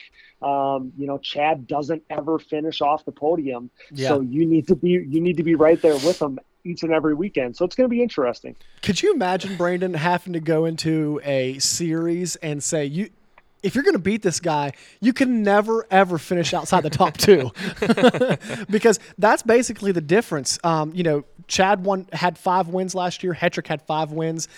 And then besides those 5 wins, Chad never finished outside of second place, and Hetrick had 1 6th-place finish, and that was with a mechanical failure. So that's where the reliability factor is going to come in with the Yamaha. And like Cody just said, hopefully that Phoenix Racing team is able to, Hetrick has been to these tracks every year for his entire life, most of these tracks as it is. But he knew how to adjust that Honda and when to adjust that Honda for these tracks. It's going to be a little bit different this year on the Yamaha. So, like Cody said, that's going to play a factor, I'm sure, as well. There's good, whether it's a big one or a small one, there is going to be a learning curve to the Yamaha. Oh, for sure. In past, they probably have, all right, we're going to Anona Pass. All right, this is the tire we ran. This is the air pressure. This is the way the dirt sets up. This is the shock settings and all this stuff. I'm sure they have it all written in a little notebook, in the rig. Now they're going to be like, we have no notes. We have, we're going high point, and we don't know what this bike's going to do. We don't know what these, what tire we need to run or what pressure and all that stuff. And that's another thing. Hetrick's running CST this year. Yeah. So it's a whole new ball game for him. I know Cody's excited about the CST because he's a representative of CST as well. Yeah. I am. Yep. So for as a team aspect, they're gonna have a lot of work to do, and I'm sure you're gonna see the qualifier come out and practice, and you're gonna see maybe Joel not be up there where he should be, and then you're gonna see him come back out for the next one, and he might they make an adjustment and he might go to the top or he might fall. So they're gonna have to play around a little bit, and I think that's going to be a big key to the championship. Is versatility, figuring out when to make changes and how to do that. Yeah, I agree as well. Cody, we keep touching on the reliability factor of the Yamaha, and I heard one of your last podcasts with Jeffrey talking about how he just loved the Yamaha for the fact that he was able to ride it so much more without having to work on it, and just being able to trust the bike more, that it wasn't going to hurt him like the Honda had in the past. That's one thing that is also going to play a factor. Will Joel be able to push this bike a little bit more because he has more trust in it making it to the finish line? I think so. I mean, from what they've told me, I really believe that that's going to be a factor. Joel, as far as even practicing, that's what Jeffrey kind of told us, is they're able to practice. They're able to push those bikes. They're able to get more, riding and more pushing of the bike because they trust it, because they're not having any mechanicals. I do believe that that's going to be a difference with Joel too. Joel had told us that even Carly, his wife, would get on him in time qualifying saying, hey, why are you revving the bike the way you are? Slow down. Don't push that thing because we need it to make it through the day. And supposedly, from what they tell me, that's not going to be a problem with the Yamaha. And I feel like if we were seeing Joel at least somewhat leery, somewhat trying to, keep the bike alive, keep it healthy before, and now we're going to see Joel going all out. That's going to be a dangerous thing for the rest of the guys, a scary thing for the rest of the field. Yeah. Yeah, because he's super fast. He's one of those guys that can go out and just put down a really, really fast lap time. It's incredible to watch him. You know what? I watch these races. I watch every single race that's put out, and it's so amazing to see how different of riding styles that Hetrick and Wienen have. When you watch Wienen race, it looks like he's going 2 miles an hour. It looks like he is just it almost looks effortless. Yeah. And then Hetrick on the other side of the spectrum, he's kind of like Justin Barsha out there, scrubbing everything, just being like, I'm not dramatic, but really like accented on the bike. So I love the fact that you see these two titans clash at the top of the sport, in such different, and they approach the track in such a different way. So I love cool. that. I love that too. I love it too. I feel like seeing two guys that ride so differently, but are almost always going the exact same speed or very close to it. The fact that we see that week in and week out, it doesn't matter to the track. It doesn't matter if it's Blue Group. It doesn't matter if it's whooped out. It doesn't matter if it's Redbud or Muddy Creek, anywhere in between. totally different riding styles. Even in years past, it's been different machines, different, everything, different suspension components, different, top to bottom. And the fact that they find themselves going the same speed, that's mind blowing to me. Yeah, it is. It's very, Chad has a great program, and it's just crazy to see him. He's always consistent, and this, like you said, Cooper, is like, he doesn't look like he's putting a lot of effort out there, and I'm sure that's just the veteran in him, in his riding style, and it's just really cool to see him go out there. And then, like you said, you got Hetrick coming in, and he's balls to the wall, pretty much, and then. Bryce Ford reminds me a lot of Hetrick. That's what I was getting ready to say. On how he rides. It's very eccentric. Bryce Ford has his own kind of wild riding style. You want to touch on that a little bit, Cody? You know more than we do about how he, with the head waving everywhere and all that stuff. Yeah, it is crazy. I've never seen somebody do what Bryce does on the machine as far as the antics, the looking around. I thought that was something he was going to lose. When I saw him coming up through the classes, I thought that was something that we were going to see Bryce Ford quit. I'm like, that's not going to work in the pro class. Like, the guys aren't going to put up with that. I knew he was going to have to go that much faster. It was just something I didn't think we were going to see. And credit to him, and he doesn't do it in a cocky way, but credit to him, he's still the same rider he was in the super mini class. He's just in the pro class now. He does ride a lot like Joel. I feel like I did a lot of the PR work for the Ford brothers team over the years, and I feel like Joel is somebody that Bryce really looks up to. Mm-hmm. I feel like he's somebody that he's really modeled himself after. They do have a very similar riding style, but you still see Bryce put his body in positions, manipulate the bike in ways that you don't even see Joel do. It's just a different style. I mean, you see Bryce, his body language at times is just so unorthodox, but he makes it work. He's the future, and it's going to be fun. I mean, I don't know how long we're going to see Joel around. I assume it's going to be for many years yet. And if that's the case, I feel like Bryce is aligning himself to be that guy that's going to battle Joel for the years to come. And who knows? I mean, Chad could be like Tom Brady and just, continue to get better in his old age. I mean, why not, right? Chad was the best version of himself last year that he's ever been. Mm-hmm. He said to us, and you guys touched on it before, with the fact that you have to finish in first or second to basically win this title.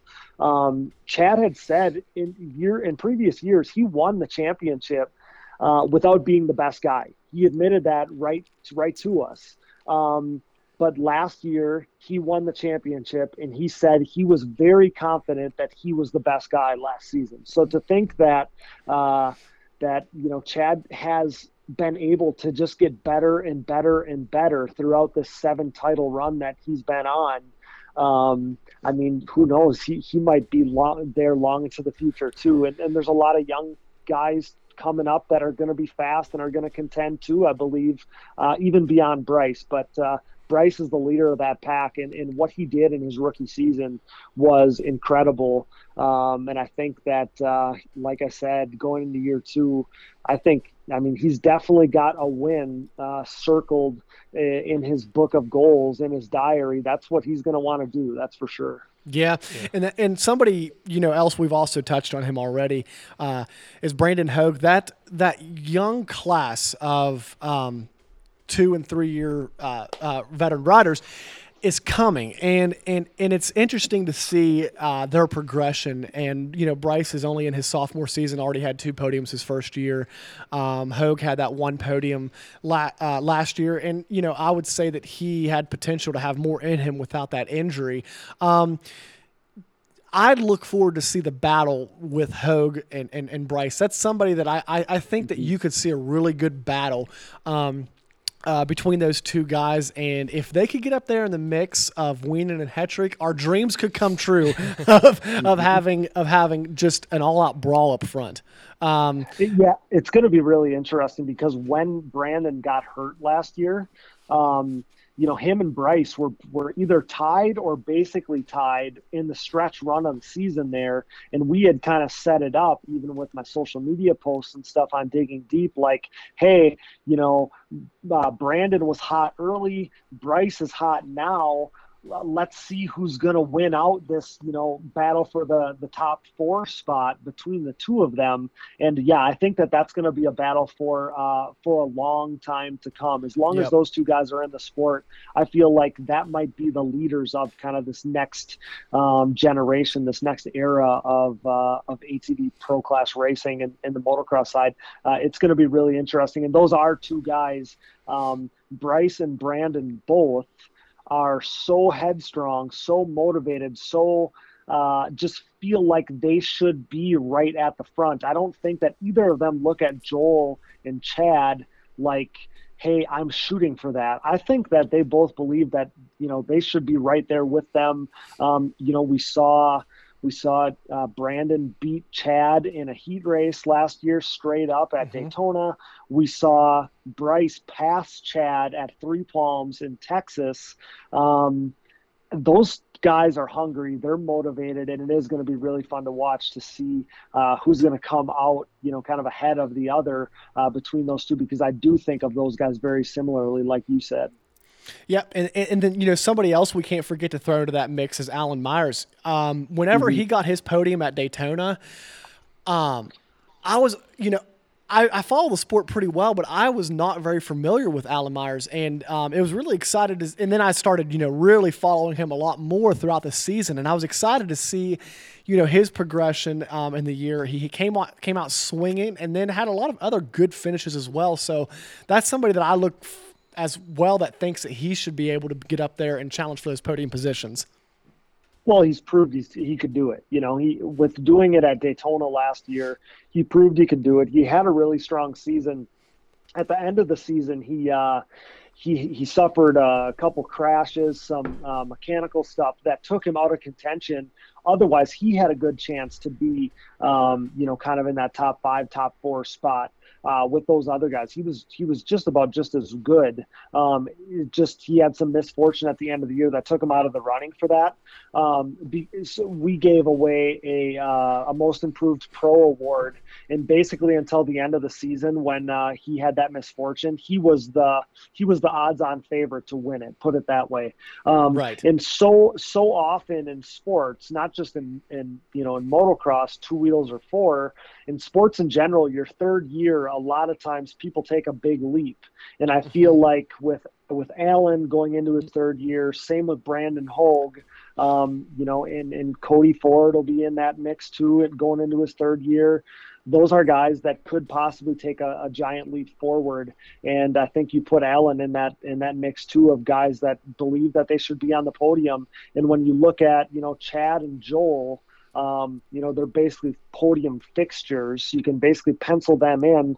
Well, then you have at least 5 guys that believe they should be on the podium between Bryce, Nick Janusa, Alan Myers, Jeffrey Rastrelli, Brandon Hogue. They all think they should be on the podium, and that's what makes it interesting. It's like watching Supercross where, there's champions, the whole top 10 or top 15 almost is champions. So how are you supposed to figure out who's going to finish where? ATV motocross is finally at that point where it's like, man, I don't know where all these guys are going to finish. And as fans, that's just great news for us. Yeah, it's very good to see. Yeah, that's exactly what you want. Like we talk about Supercross all the time, and Brandon and I go back and forth about how, there's 12 top 5 guys. Yeah. That's what it is. There's 12 top 5 guys, and that's what you want to see. You want to see these guys have to work for it, and then you want to see that bridge between Wienen and Hetrick and the rest to get covered. Yeah. Because those guys are absolutely amazing.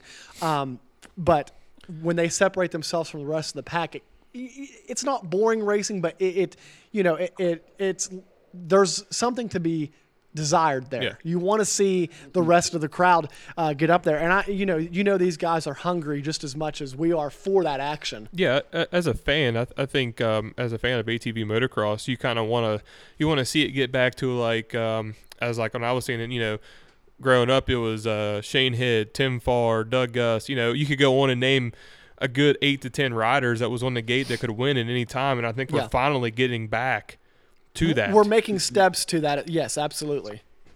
Yep, you're exactly right. I mean, it's been 13, 14, 15 years since all the factories were involved. And I think when you go back to that era is when you kind of remember guys where you couldn't at least pencil guys in to the podium every weekend. Mm-hmm. And you're right. I think that we're inching back to there, and I feel like the years to come are even going to be more exciting as far as that goes, because some of these kids coming up, Max Lindquist, who's a rookie, he dominated Pro-Am last year, and if they would have let him go pro, he would have already shown that he's going to be a clearly top 10 guy. In the year that follows, Zach Decker is going to be doing the same exact thing. I feel like he'll be on the same trajectory. He'll be a top 10 guy, and so on and so forth. There's guys coming in an already stacked class that should just get more stacked. But there's a lot, again, when you have all those guys that believe that they should be at the front, there's not enough spots for them all to be there. And just like you said, I've been thinking just like you guys said, it's kind of like Supercross, where there's a lot of fast guys and there's not enough spots for them. And to see some variation at the races from week to week would be a fun thing to see. And I think that's what's in store for us. That's great. Now, let me ask you a question. Is Wesley Wolf lining up this year for the ATV Motocross Series? As far as I know, yeah. Okay. Yeah. Okay, because that's somebody that when I think of Wesley Wolf, I think of versatility. Yeah. That's a guy that finished ninth a couple days ago at the GNCC opener, and was a top and finished seventh in the ATV motocross side this past season.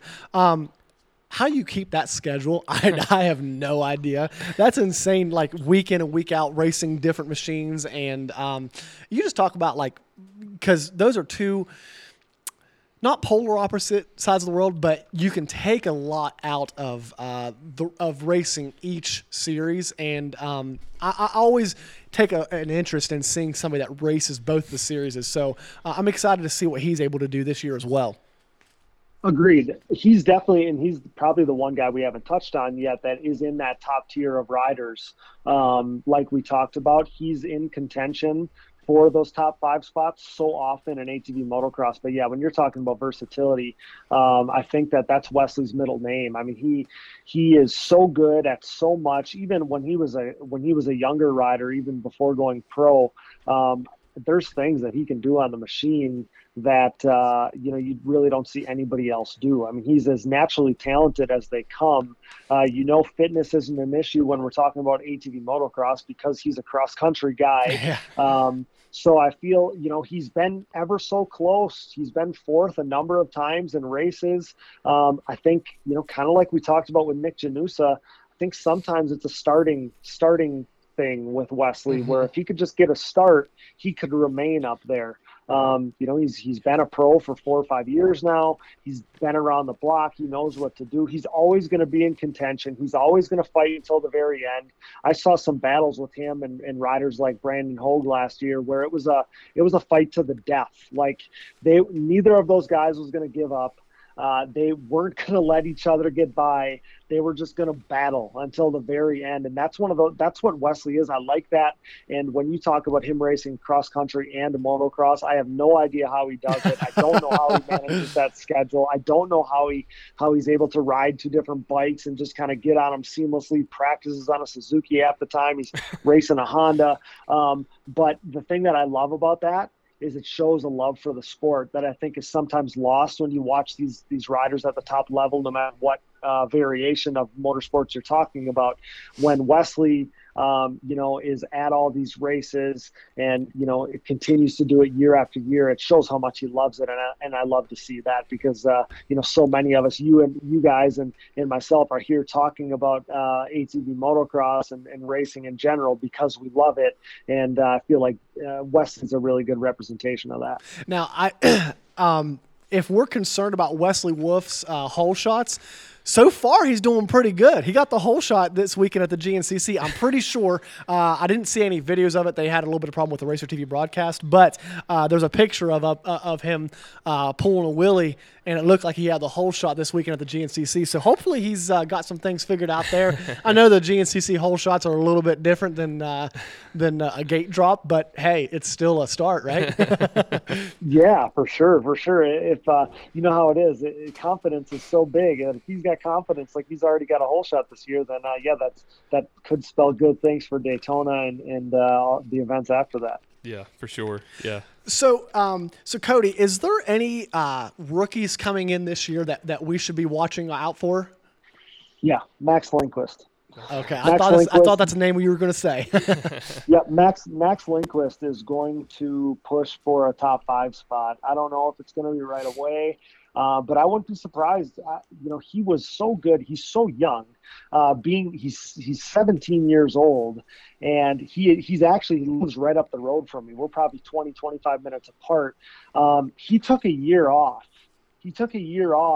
When he was 15 because he wanted to race a 450 and he didn't want to mess around with the little bikes anymore. So he took an entire year off from the Nationals, comes back last year. He's 16 years old at that time, and he dominates the Pro-Am class, basically won every single race all season long.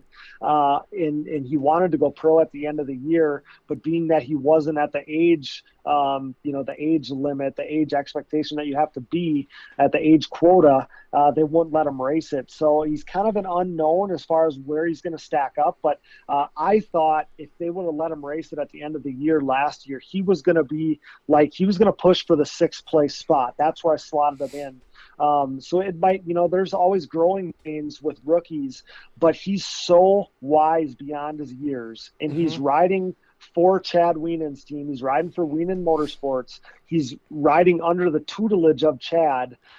I think you're going to see him get top 5s, and I wouldn't be surprised if he's either right there. I mean, he's going to be in that top 5 group pushing for top 5s, and I wouldn't be surprised if it's right from the start. That's going to be a guy to watch. And when we talk about the future of ATV motocross, not everybody may not know Max's name yet, but they're going to soon because he's going to be a contender in the near future. I truly believe that. Yeah, that's somebody that I'm excited to watch as well. He kind of reminds me a little bit of like Jet Lawrence, like a really young guy that has so much talent and so much to offer to the sport. And it was funny because it seemed like he took a lot of people off guard last year because he took that time off and how dominant he was. So I'm excited to see where he fits in as well. It just seems like you said, Cody, it looks like there's more. It looks like there's about 7 or 8 top 5 guys. So I'm excited to see that pan out this season.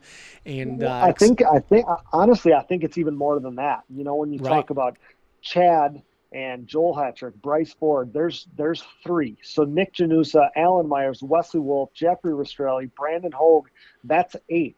Yeah. Now, Max is going to be in that mix with those guys. And Logan Stanfield has been a top 5 guy in the past. And he's going into only his 2nd season. He's going to expect to push for top 5s. So in the Ford brothers camp, they expect Cody Ford to be in the mix for top 5s. I mean, it's going to be really interesting because guys are going to ride well, and they're not going to finish in the top 5 where they expect to be. That's just how stacked it is.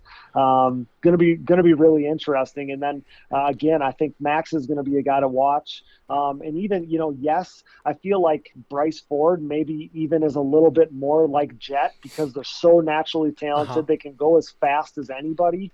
Max is probably more consistent, or maybe a little more intelligent isn't the right word, but maybe a little more reserved or a little more calculated racecrafty than Jet is right now. Yeah, I think he's more calculated. I think he may have better racecraft. And I think, man, I don't know. And to see the number 2 out there, the last time we saw number 2 is Jeremiah Jones. To see, Max out there, Jeremiah signed off on it. They gave him the number to run it. And I feel like it's just, I don't know. There's something about Max Lindquist that's special, and he's going to be a rider to watch for a lot of years to come. Yeah, a little off topic, Cody. It's still on topic, but do you think that since everybody's going to Yamaha, that pro stock class is going to grow a little bit? Yes. Yep, 100%. It's going to be wild. I know that basically all of those guys riding Yamahas are going to plan to ride that pro stock class. And Yamaha has tons of incentives and tons of prize opportunities for riders racing those stock classes, whether it's production stock or pro stock. There's guys that are literally getting bikes at the end of the year, getting the new YFZ 450R quad, as contingency and prizes for racing these classes. So not only does it make sense, but man, it's a blast to watch how fast those guys can go on those stock YFZs. Wow, that's awesome. That's awesome. That's Yamaha a good promotion too, yeah. Because it shows people that are wanting to get into the sport that you don't have to spend 20 grand on not only spend 20 grand, but there's a lot of people that enter into the sport and they see all the intricate parts and it just kind of would look overwhelming. To know that you can go into a dealership and buy a bike and just a matter of basic tires and Nerf bars for safety and a kill switch, you're ready to go racing. So that's awesome to see that stock class really take off and be really competitive. And it's awesome to see people like Wienen and Brown last year, and I'm sure Hetrick is going to do it this year to enter in. And enter in that class, and it really promotes the sport in a positive light, I feel. Man, it's so awesome. And then, I mean, for your listeners that haven't watched, I mean, if you can go on YouTube, Ripita Films has a bunch of these videos from the stock classes, the pro stock classes from last year. Those races, those guys are going within a couple seconds a lap of being on their race bikes, and they're on stock machines. It's incredible. Like, they can't build jumps that those guys won't do on their stockers. And then it's kind of, I compare it to spec racing, right, where everybody's just in the same car. Well, these guys are basically on the same machines, and it's let the best man win. And I feel like it doesn't really get any better than that. And just to touch on how great of a promotion it is. It really is, because I can't imagine what looking at this sport is like to somebody that's trying to get into it and doesn't have any sense of direction. And to think that you can grab a Yamaha off the showroom floor, bring it to the track, and have a class to race, no matter what your level is. That's exciting, and that's just a great move for our sport in general. Like you guys said, you don't have to spend $20, $25, $30,000+ to have a machine to go out and compete. You can get something on Friday off the showroom and head to the track, throw some Nerf bars on it, and go racing. And that's just a awesome move by Yamaha. And again, the way that they're supporting our sport, the way that they're prioritizing sport ATVs, unlike anybody else, is special. And that's why I love to see so many people supporting Yamaha. Yeah, for sure. I wish that class was back in the day when we were racing, because, man, that's pretty much why I kind of had to back out of it a little bit, because it was starting to kill the wallet. Yeah, I mean, it wasn't that long ago that people were kind of trying to make this movement to the hybrid stuff. And I feel like that's something that's left over from the early 2000s, when everybody just loved that, there was this hybrid craze. And yes, like, so many of us love those machines. The problem is that they're so darn expensive. So just in a few years' time here, we've seen the sport do a 180, and we're going, to way more production-based stuff. And the pro stock, production stock classes are, I think, directly credited for that. And I love to see that. I think it's such a great move. And just like you said, if it can get more people into it, or it can keep people in the sport for longer because they have classes to race, that's going to benefit everybody, right? So just awesome move. I love it, and can't wait to get out there in the pro stock class with those guys. Now, another great promotion for the sport that you want to talk about is fantasy. Any sport, any good sport has fantasy leagues. And as of 2021, ATV Motocross is going to be in that realm thanks to Cody Jansson. Cody, talk to us a little bit about the process of creating this fantasy league and really taking that step into that realm. I know it can be a scary thing to take a venture like that, but you did it, and we're excited to play this year. Yeah, man, it was a big endeavor. It's been time consuming. It's been expensive. It's been a big to do. It's probably the biggest thing that Digging Deep has taken on so far. It kind of started as an idea from the top, from the AMA. They kind of proposed it to me. Harv Whipple, kind of AMA referee, he proposed the idea to me a few years ago. And at the time, I didn't really have any interest kind of going down that road. It just seemed too big, too scary. And then I started to entertain the idea. I had enough people kind of suggest it, and I thought, okay, well, maybe we can make this happen.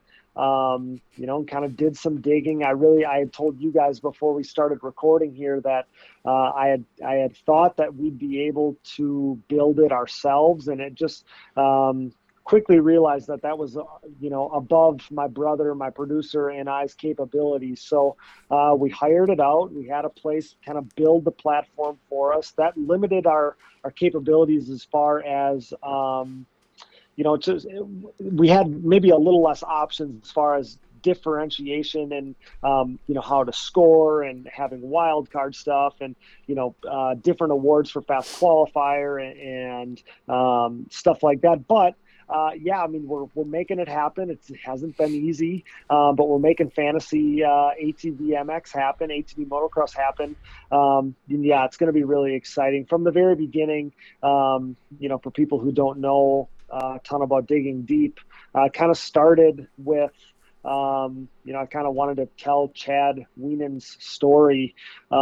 Just really unique, a guy that went from being an outside the top 10 guy to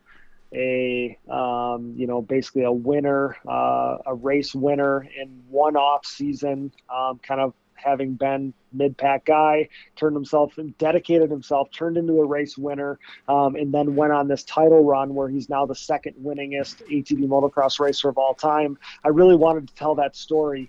And after that, it was kind of like, okay, what now? What now with Digging Deep? I really didn't have a plan. That was my first plan, was to tell Chad's story. Yeah. And then it quickly turned to, well, I was motivated, as a past pro myself, as a inside the top 10 guy, but I never got as high as the top 5. I was kind of motivated to hopefully help guys out that were like me, who were maybe mid-pack pros or within the top 10 pros, but they weren't at the front getting all the exposure. And that turned into what my next motivation was for Digging Deep, was to make it, give guys exposure that deserved it. And that's kind of what we've been doing here at Digging Deep. And it quickly kind of realized that, fantasy would be a perfect way to benefit those guys. I said this to you guys already, again, before we started recording here, but there's going to be whether you're first or you're 20th, we're going to be paying attention to what's going on with all those riders out there, because we're going to want them on our fantasy team. So, how Digging Deep Fantasy is going to work is there's kind of 4 tiers of riders, kind of win contender guys, then podium contender guys, then, top 10 guys, and then guys that are shooting for the top 10, basically, is how you can kind of easily break it down. And you're going to have 4 riders on your team, and it's going to be fun to kind of put bring the fantasy side of things to ATV motocross. And again, I think it's going to make it so that we're paying attention to all the pros out there, all the riders, not just the front guys. And honestly, I wish I was still racing the pro class, because I would like to see, what kind of excitement, what kind of buzz the fantasy stuff is going to bring to the riders. But man, I'm already, I know the riders are excited. I can tell by the way they're messaging me, the way they're, kind of interacting with the posts with it, the way they're, posting to their social media accounts about, our fantasy league coming up. So I know that they're excited, and it's going to be a really exciting endeavor for us. Yeah. So how do we sign up? And can we do leagues? Like, say, if we wanted to start a split line off-road league, could we do that in verse or?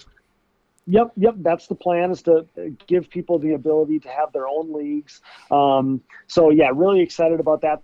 Within the next couple days, you can watch the Digging Deep accounts, and we should go live with it. We were just literally, before I got on the phone with you guys today, we were hammering out the final kind of bugs and quirks, just trying to make everything perfect before we go live with this thing. And it's going to be really exciting. But yeah, you'll be able to find the link on the Digging Deep pages. It's on our website, diggingdeep.atvmx.com. You can actually type in atvfantasy.com and it'll bring you right to our fantasy. So nice. real easy for people to find. And yeah, within the next couple days here, you're going to be able to sign up, and it should be really fun. And I appreciate you guys wanting to play with us. I can't wait. Oh yeah. Hey, so you heard it here first, folks. We're going to be having a split line off-road ATVMX fantasy league. So I don't know if you know this or not, but we do PulpMX and Rocky Mountain. We have leagues, and we kind of go over the fantasy before we start the when we start the podcast every week. We go over the fantasy breakdowns and everything, and we've been having a really good time with it this year. And now one more league. Yes. Yeah, we're ready for it, man. Yeah, it's going to be awesome. Again, I feel like it's going to bring even more excitement to the sport that we love, and we all love. I mean, I don't know about you guys. I play fantasy sports. Same with the Supercross stuff. I play fantasy Supercross and both Pulp and Rocky Mountain, and it's going to be fun. I feel like specifically with like the way that Pulp. The way that, you have to play in the Pulp leagues and you have to know the riders throughout the entire class. Right. And I feel like we're trying to bring some of that to the ATV side, and it should be really exciting. Yeah, yes. You get the most points for the riders that barely make the night show as far as Supercross goes. So that's exciting. Exactly. It's a really fun way to play fantasy, and I'm really, really excited to hear that you're kind of doing something along those lines with the ATVMX fantasy. Cody, we appreciate you coming on today, man. Man, we couldn't have covered that any better. So we're excited about it. Brandon and I are going to go ahead and make our picks, our championship picks this year. We're going to do our podium. Cody, if you want to, you can join in, but I know that you also have your preseason show coming up. So I don't want you to have to spoil any of your stuff if you don't have to. But I'll participate. Okay. Awesome. Right, awesome. Brandon. Oh, you're going to throw me on the hot seat. Okay, I got you. I always throw you on the hot seat. Right. That way I know which way to go. Man, it's going to be a toss up today. I think the 7-time champion makes it 8. Do you? Yeah, he's so consistent. Joel Hetrick, I say he'd be in second, and then I think the hardest one's going to be the third place guy, and that's where the money is. That's where the money is, and as we've been saying all show long, Bryson Ford. I think he's going to end up in the third guy in the championship on the box. Okay. So man, that race between Hetrick and Wienen is such a you're splitting hairs there. And last year we would have been in almost a dead tie had Hetrick not had that malfunction. He's not going to have to worry about that this year. Hopefully. So hopefully we don't have any chain problems or anything like that this year. But I'm going to go ahead and I'm going to say Hetrick is going to win the championship this year. I've been a fan of Hetrick since, when he was a rookie coming into the sport, and he's just been progressing so much to where he's at the top of the sport now, and it's between those two guys year in and year out, and they've been going back and forth for the past several years. So if the math is, if we're on that kind of train, it's Hetrick's turn, right? So I'm going to go Hetrick 1, Weenan 2, and I'm going to say Jeffrey Rastrelli comes back this year with a vengeance, knowing that he was battling Thomas Brown before these other kids were even in the class. And he comes in and he takes that last podium position for the year. That's my picks, and I feel pretty confident about it. Right. What about you, Cody? Well, I mean, I wish I could take a different champion than you guys did, but I don't think I'm going to go as bold of a prediction as that. Honestly, it's so hard to pick against Chad. He's won 7 titles in 9 seasons now. If he gets to 8, that would tie Gary Denton's record. And I don't think we would ever hear Chad say that his motivation is to either match or surpass it. But that that's in the back of his mind. And I'm not going to bet against the guy. I'm not going to bet against him with his track record. There's just no way. Again, I think that Joel, with switching his program up, with moving to Yamaha, I think that there's so many great things that are going to come from that. But I wonder if there's going to be, like I said earlier, any growing pains, in whether he has them or not. I just wonder, Joel getting on a new bike, the same bike that Chad's been riding for so long. I'm not going to pick against Chad. I'm just not. I do think that there could be some tracks, though, where Joel on his CST tires is going to have some advantages. I truly believe that. I think you're going to see even more of a CST takeover than we've seen in years past after Joel starts winning races on them. But no, I'm going to take Chad Weenan. Can't pick against him. Obviously, that puts Joel second. There's no way I would take him out of that role. And I would like to get a little more bold here. I think I would love to see Jeffrey Rastrelli finish third. There's a lot of them guys that are going to be in contention there, but I'm taking Bryce Ford. I think he's going to be in contention to win some motos and possibly an overall this season. I think that you can't bet against his program being with the Baldwin Motorsports crew. Mark Baldwin is the best, and they don't spare any expense within the Ford Brothers Racing team. I feel like some of those other guys, Nick Janusa has a great program, so does Alan Myers. Obviously, Jeffrey Rastrelli's on the same program that Joel has, and Brandon Hogue too. But as far as programs go, I don't know if it gets any better than Bryce Ford. So between him taking a little bit of a step forward, with all the motivation that he has to show that he can win some races, and his program being so strong, I think he's going to be a top 3 guy and push those 2 guys ahead of him. So I'm going to go Chad Weenan in first, Joel Hetrick second, and Bryce Ford third. Final answer. Nice.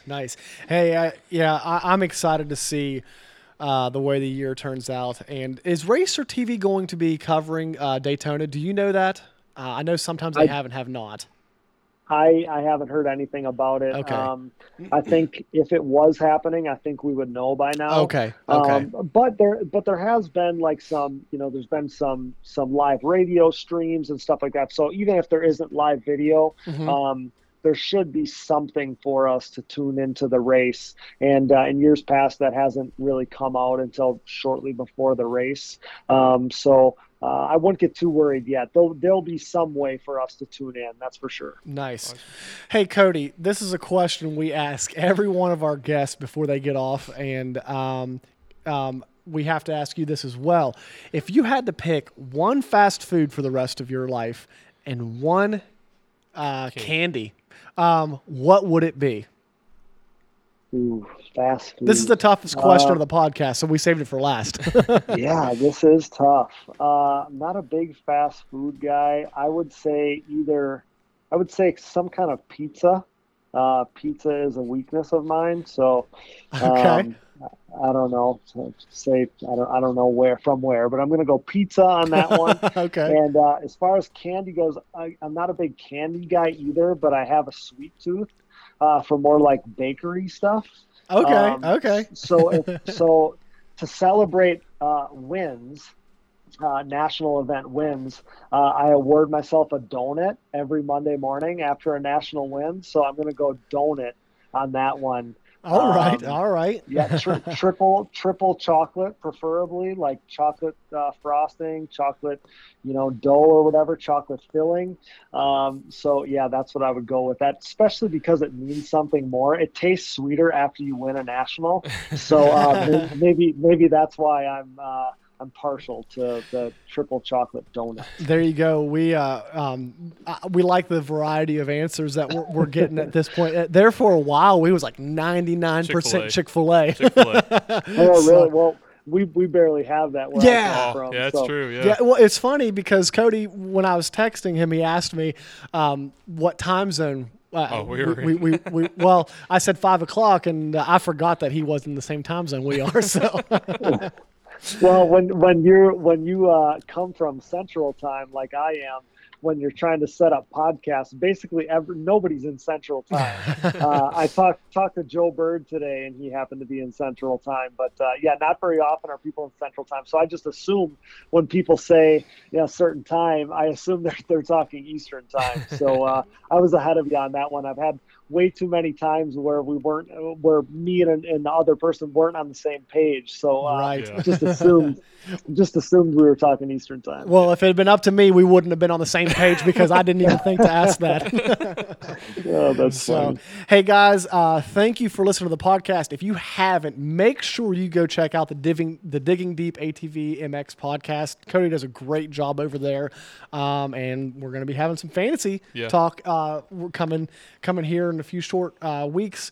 So that's awesome to hear as well. Cody, we appreciate you coming on and giving us your time today. We definitely went over the amount of time that we told you, about double the time, but I think we covered this series in great detail, and we're really excited about the ATVMX series coming here in the next couple weeks. So, but buddy, we really appreciate you coming on and appreciate your time. Yeah, I'm super grateful that you guys had me. I had a blast. I'm more pumped right now than I have been any time previously. I wish we were going racing tomorrow. It's been a lot of fun. It's been a lot of fun to cover it. And bench racing with people who are passionate about it is always a great time. So I just appreciate the opportunity. And if you ever need somebody to come on to talk some more ATV motocross, just give me a call, because I'd do it in a heartbeat. Are we going for the 3-peat this year? Yeah, that's the plan. Boy, that's what we like to hear. Just want to make sure you're still in the same class and going big. So we look forward to seeing you getting up there in wins and podiums and having a good year yourself, buddy. Yeah, I appreciate it, guys. Yeah, hopefully, the door's never shut. I'm going back to the pro class either, so we'll see. We'll see how we're feeling. Maybe maybe we'll get back. We'll insert ourselves back into the pro class, which would mean Digging Deep ATVMX Fantasy. So I don't know if I can pick myself. I wonder how that works. That's okay. We'll pick you for you. Just remember, there's hate mail that comes with your picks. If I pick you, then no, I'm joking. That's how Paul works. That's how Paul works. For sure. Hey, if you're getting hate mail for the picks, then that means you're doing a really good job, because people are really invested in it. That's right. Oh, man, I'm already thinking, like, okay, how is this guy's race program? How are his bikes looking? Are they looking like they're well maintained? It's going a whole new route of my racer evaluation at this point. Yeah. Checklist. There we go. You should have a point system for the highest Honda finisher at this point. Honestly, I think Brandon Hoag's probably got that one on lock. Yeah, there we go. No other competition. Yeah, there we go. So, hey, Cody, we're gonna let you get off here, man. We really appreciate you coming on, and we look forward to having you on here in the future, and we'll break down the season as it happens. Good luck in the future with your races. We hope to see you on the pro line here soon. Hopefully at High Point, maybe. Yeah, High Point. We'll come up. We're planning on coming up to that race at least to spectate, and we'll stop by your pits and say hi. Yeah, that'd be a blast. I'd love to meet you guys in person. And again, I just can't thank you enough for bringing me on. This was a lot of fun, and keep up all the great work, all the hard work that goes into what you guys are doing here with the podcast. You guys are killing it. I can't imagine somebody wouldn't enjoy the conversation that we just had.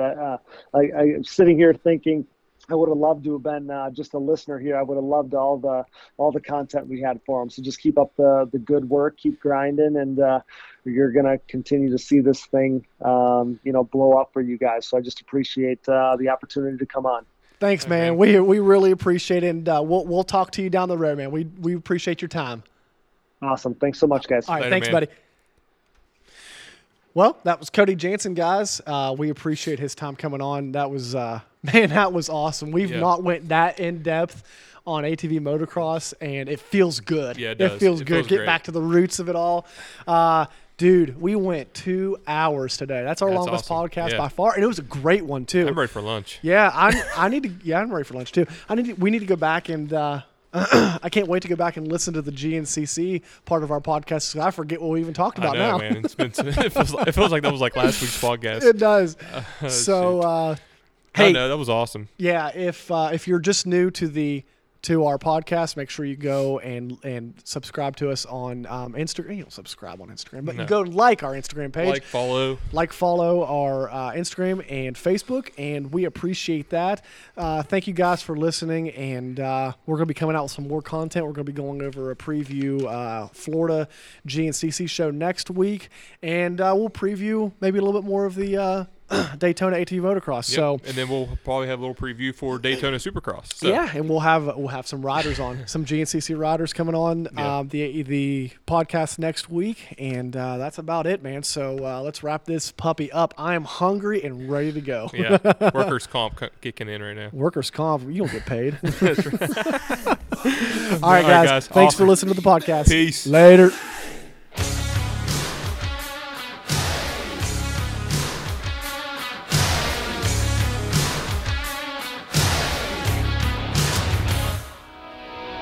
Like a bomb, baby, come and get it on. Living like a lover with a red iPhone. Looking like a tramp, like a video